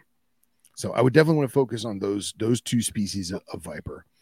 I would love to do Okinawa Habu, Protobothrops flavoverinus. There's a smaller island locality that is neon green. Henry turned me on to them. They only get like 2.5, 3 foot, which I think is super cool. And then montane rattlesnakes, man. I got the bug, I got the bug. Being in the mountains, man, breathing that air, smelling them smells. I have to see a Willardy in the wild before I die. You will. It's got to happen. Yeah. It's incredible. I do like how here in all this, you can tell we are not Chelonian people at all. Well, we mentioned a few, but I mean, there's. So you didn't let me get there. So I was going to say Conyxus. I was going to say I would love to have at least one, if not pairs, of every species of Conyxus, and have like the Conyxus room. Like, oh, you want to see some bottom-eyed turtles? Go down this hallway. Look at this room, right? but I also really, really like wood turtles. And I feel like there are wood turtles that need help, and there are wood turtles that are readily accessible from certain legitimate means to help with zoo stock and private stock and everything else. So like both Americana wood turtles and Asian wood turtles, I think that would be awesome to do that, especially with setting up the habitats. I feel like that'd be super cool, you know. And of course, we talk about pancake tortoises too. Pancakes are definitely on the list. Oh, they're adorable. And I feel like their aroma. I also feel like Egyptian tortoises are in the same way. I love Egyptian tortoises. Yeah, and you cannot do Egyptian tortoises without Greasiest monitors. Mm-hmm. You can't. You have to cohab them. And you have to Uromastics. Well, maybe not. Yeah, I feel like Uromastics might get eaten. Yeah, I was going to say that. You can't do the Uromastics and the monitors together. You can do Uromastics and it's a one or the other thing. Right. Egyptian Euro could hold its own. Yeah, I feel like an adult male Egyptian Euro could definitely hold his own against the Greasiest. But I think that Greasiest and tortoises together would be so freaking cool. You know, and have like the footsteps of like an Egyptian temple with like hieroglyphics carved into the walls. Like, oh, that'd be awesome.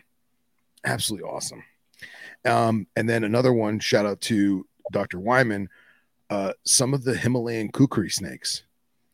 Dude, he has got me looking at some fossorial stuff, man, that is just out of this world. You know, right on the India-Nepal border, like some of these, this is one of my new wallpapers. Check this snake out. I don't even remember what the species name is, but look at this kukri.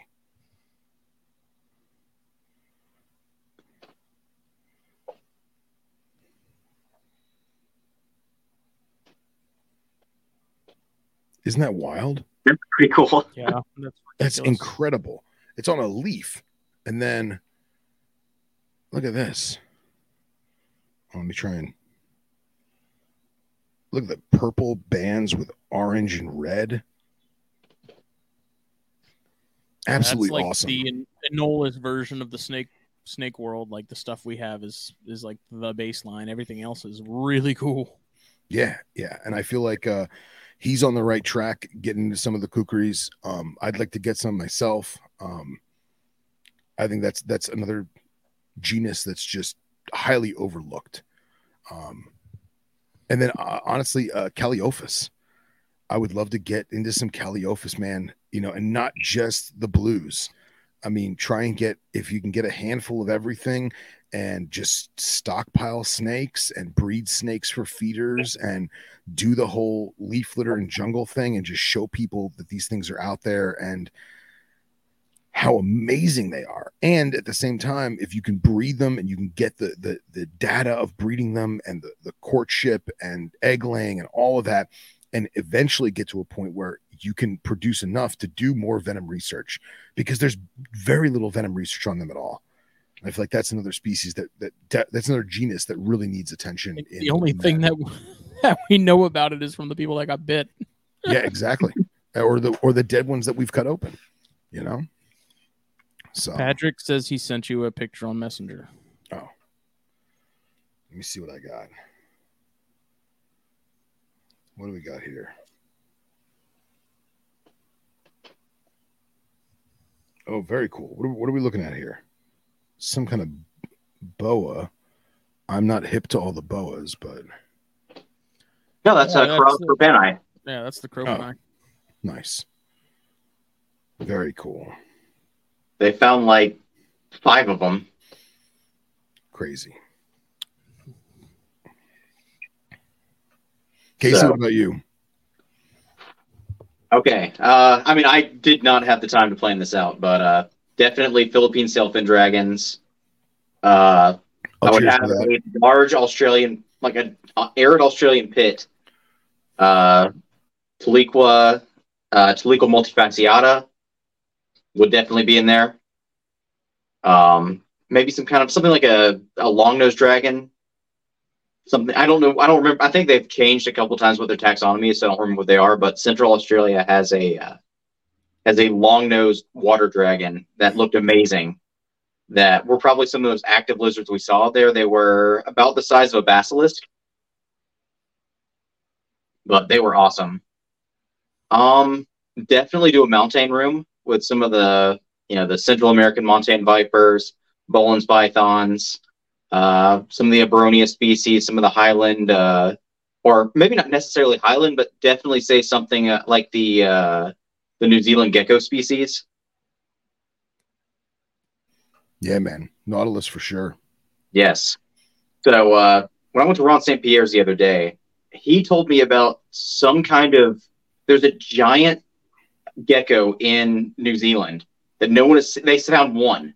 They found one in like the early 1900s because they were cutting down trees. You're talking about the one that's the taxidermy one, and it's a really, really bad taxidermy job. It's a terrible taxidermy job. Terrible taxidermy job.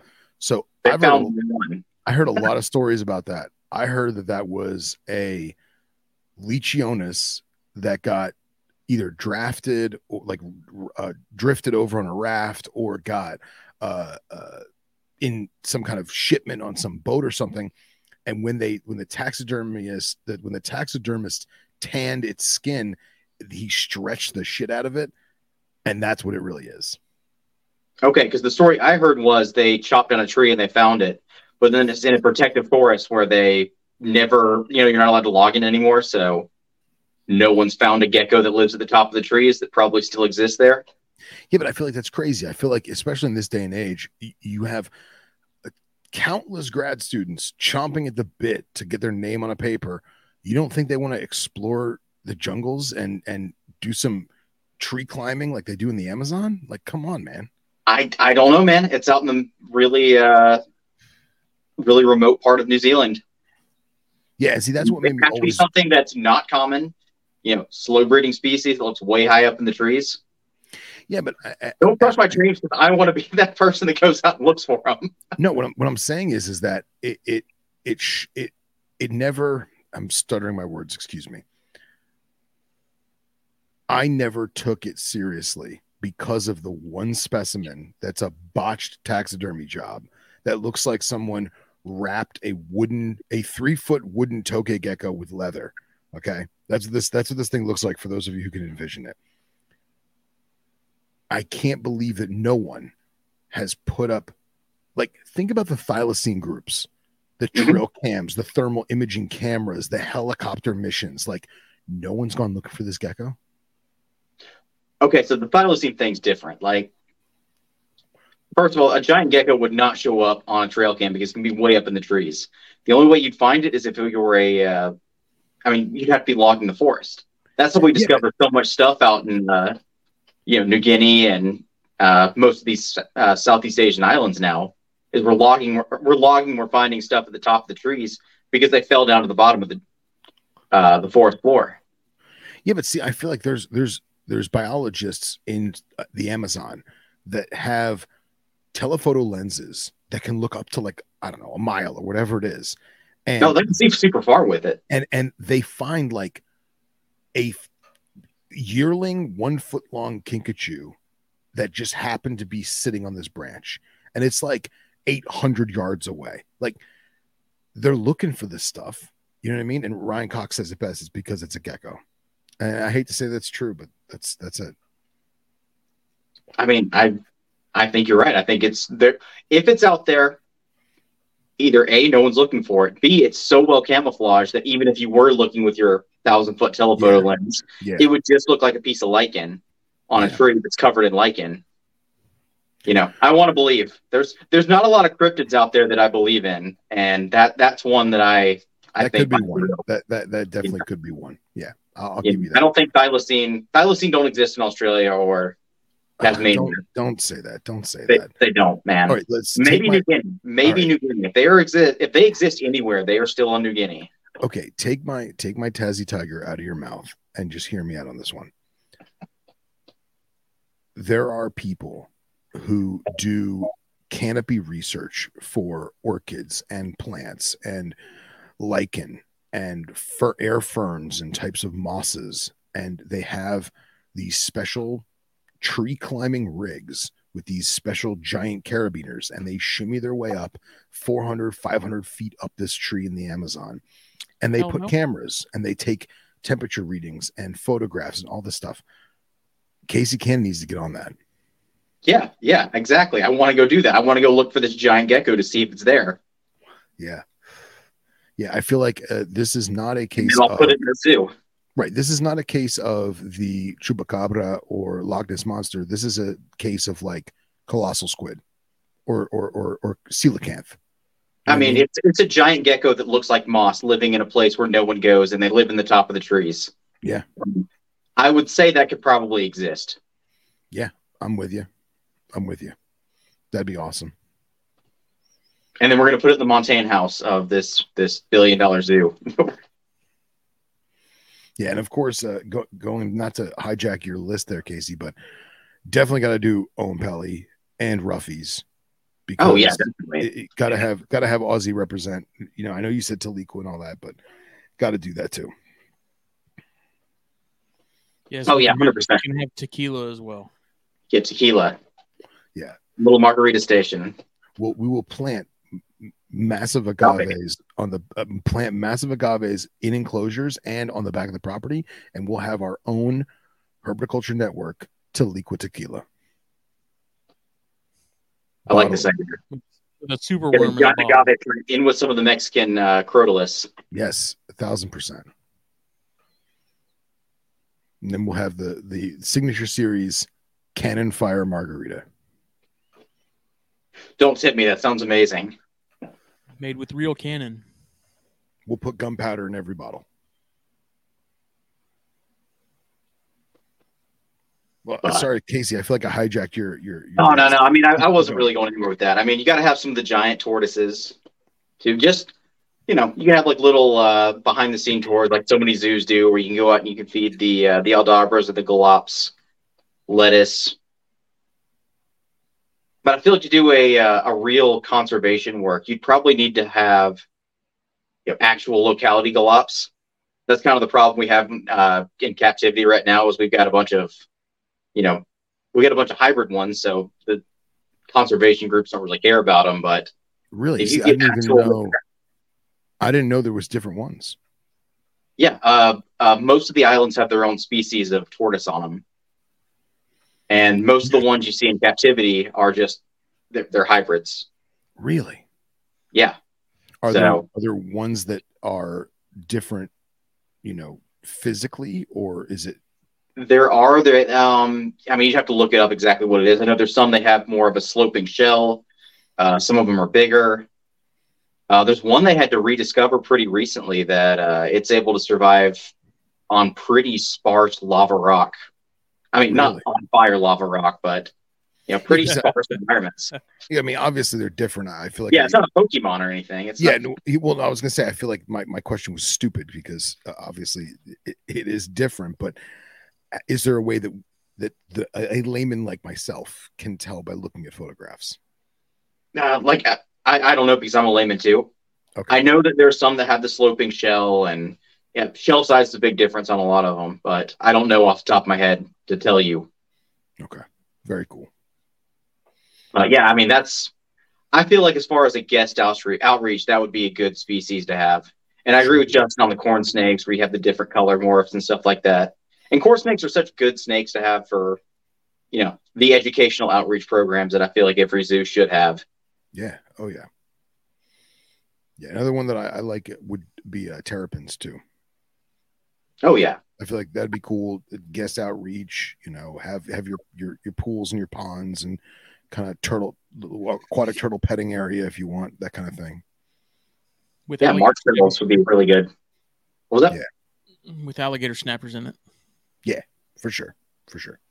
Oh, I'd want to do fly river tortoises. That'd be another. Yeah. I mean, the idea we already have, and we got sea turtles, but I feel like you could do a pretty cool exhibit with some fly river tortoises.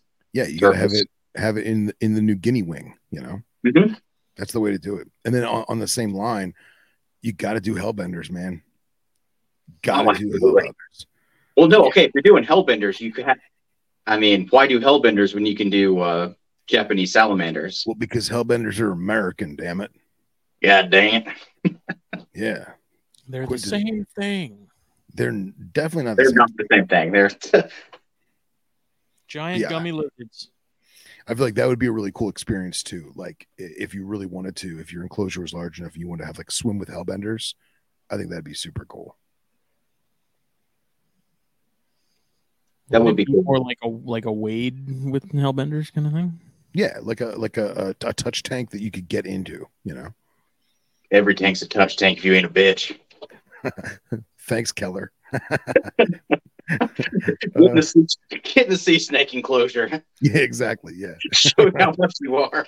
Yeah, exactly. Oh, that's good. You have to sit on a surfboard while you do it. Oh, geez. Yeah, it's tough because I definitely have species that I want for my own personal enjoyment, but you want to do species that need the help, you know, and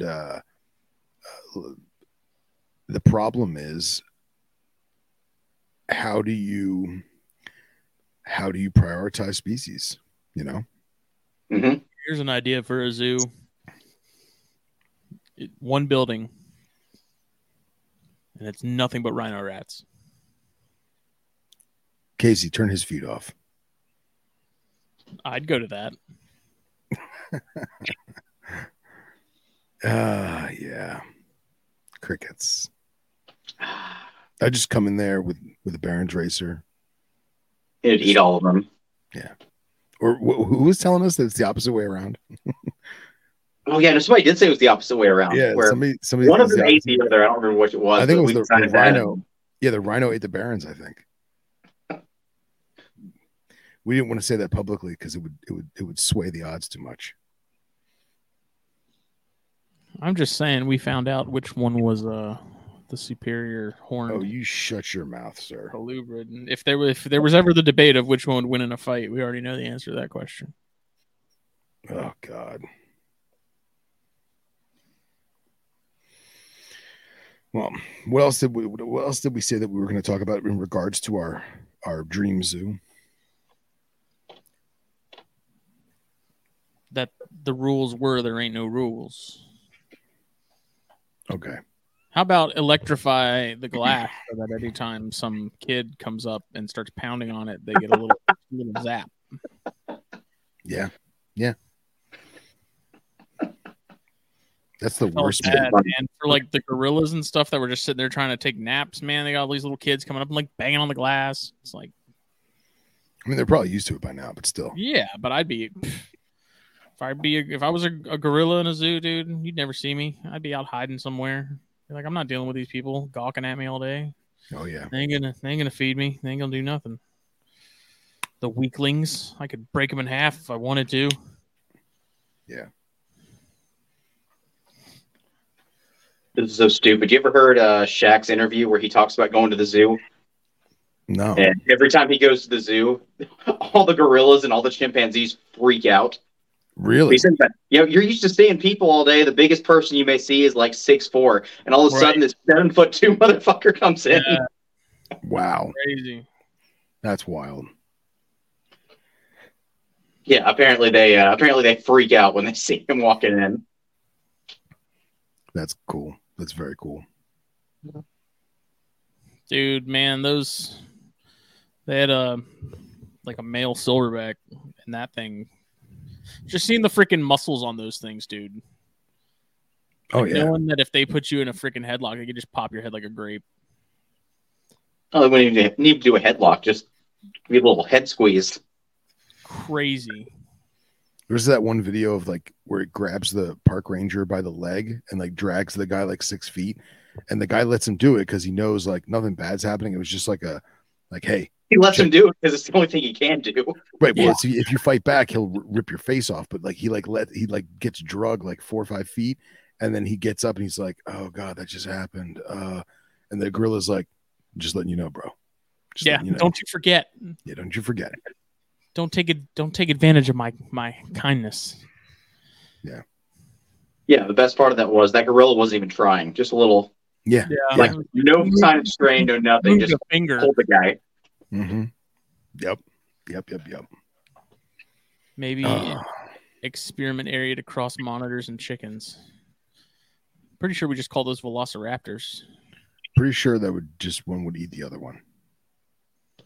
Yeah, that chicken would eat good. I know this is going to be blasphemous, but I really don't get the Komodo dragon hype. I've barely ever seen a Komodo dragon move. I was going to bring that up when you started talking about them. I think that it has to do with the folklore. It has to do with the myth. I don't want to say mythology, but all the stories that go with it. The fact that it's the biggest, the fact that it has toxic spit and drool, and how dangerous it is. And we had a lot of Steve Irwin with it. You know what I mean? Like that kind of vibe. And it's a legitimate dragon. And yeah, water monitors may get bigger. Croc monitors are longer. Croc monitors are infinitely scarier. But there's just something about them that it's a crowd pleaser. You know, people want to see it. I don't know, man. Komodo dragon. I see them because Jacksonville Zoo had some, Riverbanks has some, and like you see them, and they're like, I mean, it's cool because it's a giant monitor, but like past that, I don't know. I just don't like. People are always like, man, I wish I could keep those, and I'm like, why?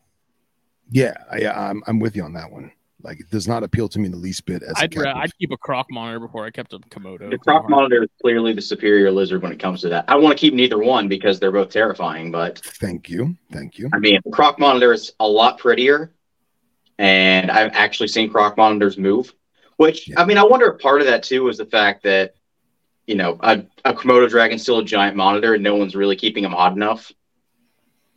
Or just the fact that they're in an enclosure that's not 20 acres. You know what I mean? Yeah. I mean, I bet they're way cooler to see out in nature. They're actually but yeah, their metabolism's in full 100%. They're always on the go, always on the alert, always making sure each other. They're eating each other. Yeah. And meanwhile, in captivity, they're just like, I'm comfortable. I got fed, got some fresh water. I'm good. I don't know. I mean, like the younger ones are pretty because they still have pattern and color and stuff, but I don't know. I see them and I'm like, they just don't do anything for me. I've been way more wild with every adult Croc monitor I've ever seen than any adult Komodo dragon I've ever seen. Let me put it this way. I have legitimately pet and interacted with adult Komodos.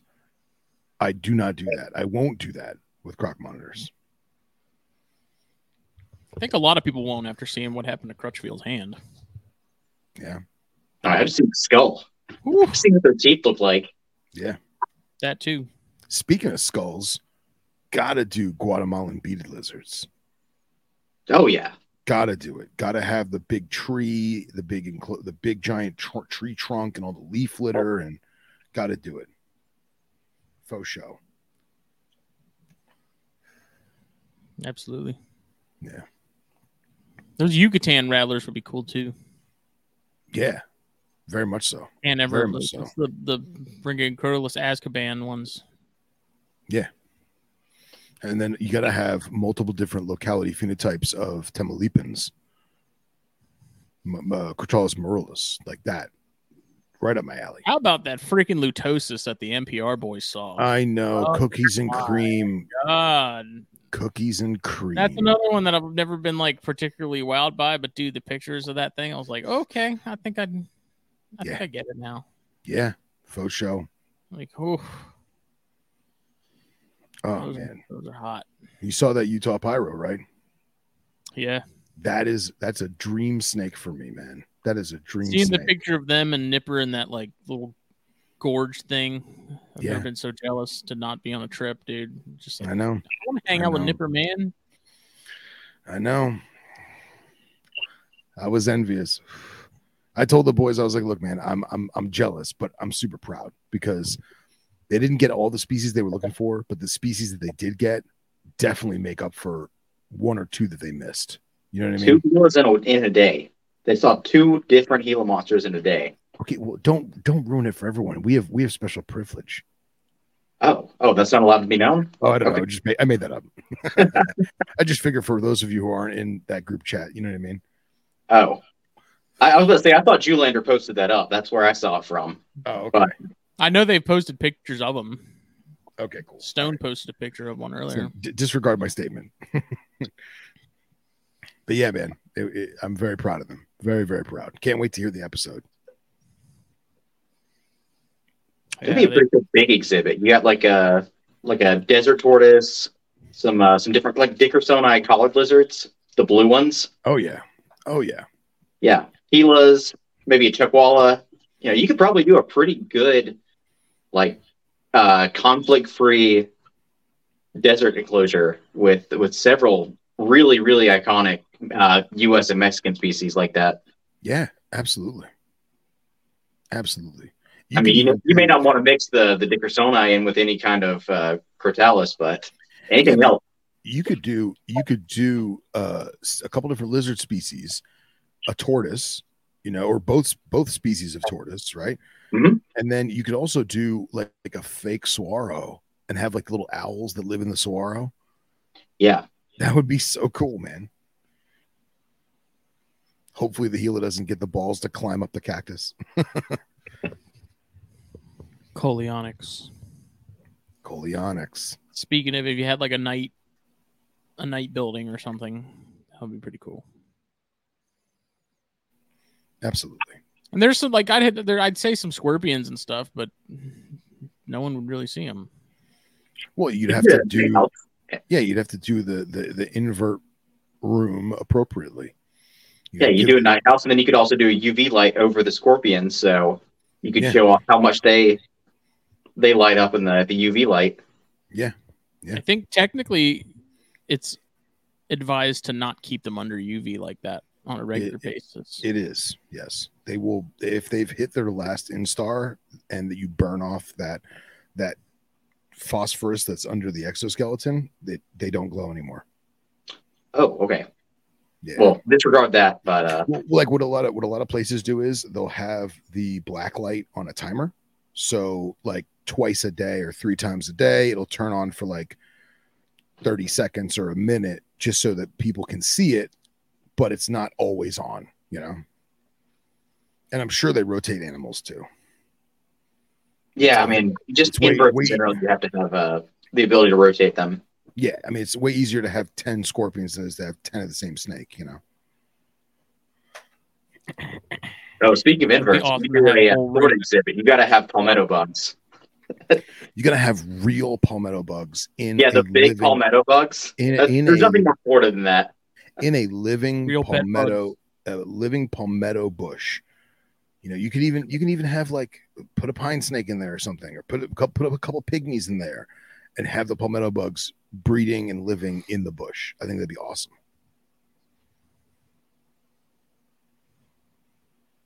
A whole room of Ranatomea. God, that would be so loud. All the thumbnail dart species you can get your hands on. That'd be a very loud room. It awesome. wouldn't be that bad. Some species are louder than others. The Vanzolini were nice. Like they weren't like the Lukes. The Lukes were loud. The Vanzolini just hear very faint, like every so often. It's really pleasant. I miss my darts. You'll get them again. One day. Well, boys, looks like it's the witching hour. It's getting a little late. When did you get back, Casey? Yesterday. Oh, okay. Yeah, I kind of had a crazy week last week where I went last Sunday. I went to Florida to drop off. I sold the skinks for everybody who's been following that. I not all of them. I still have a few, but I sold a big chunk of them to Ron St. Pierre. So slowly whittling that group down. Drove back and then went to Arizona from Friday to Sunday. So that was pretty cool. Very cool. Man, I was thinking about you because I went to PetSmart yesterday to get some. I was going to get some crickets, but they were out of stock for the Ackies, so I ended up getting some waxworms, but they had a for the first time. I've not seen these there, but they had a little baby blue tongue for sale. And That's I was cool. like looking at it, and I was like, okay. I was like, yeah, I kind of get why Casey would be into those. Like they're neat. They're super cute, man. Be even They're cooler really if they cute. stayed that size. I feel like no one would care about them then. They'd just be another little skink. Dinosaurs. Yeah. What color was it? If it was brown, it's an Indonesian import.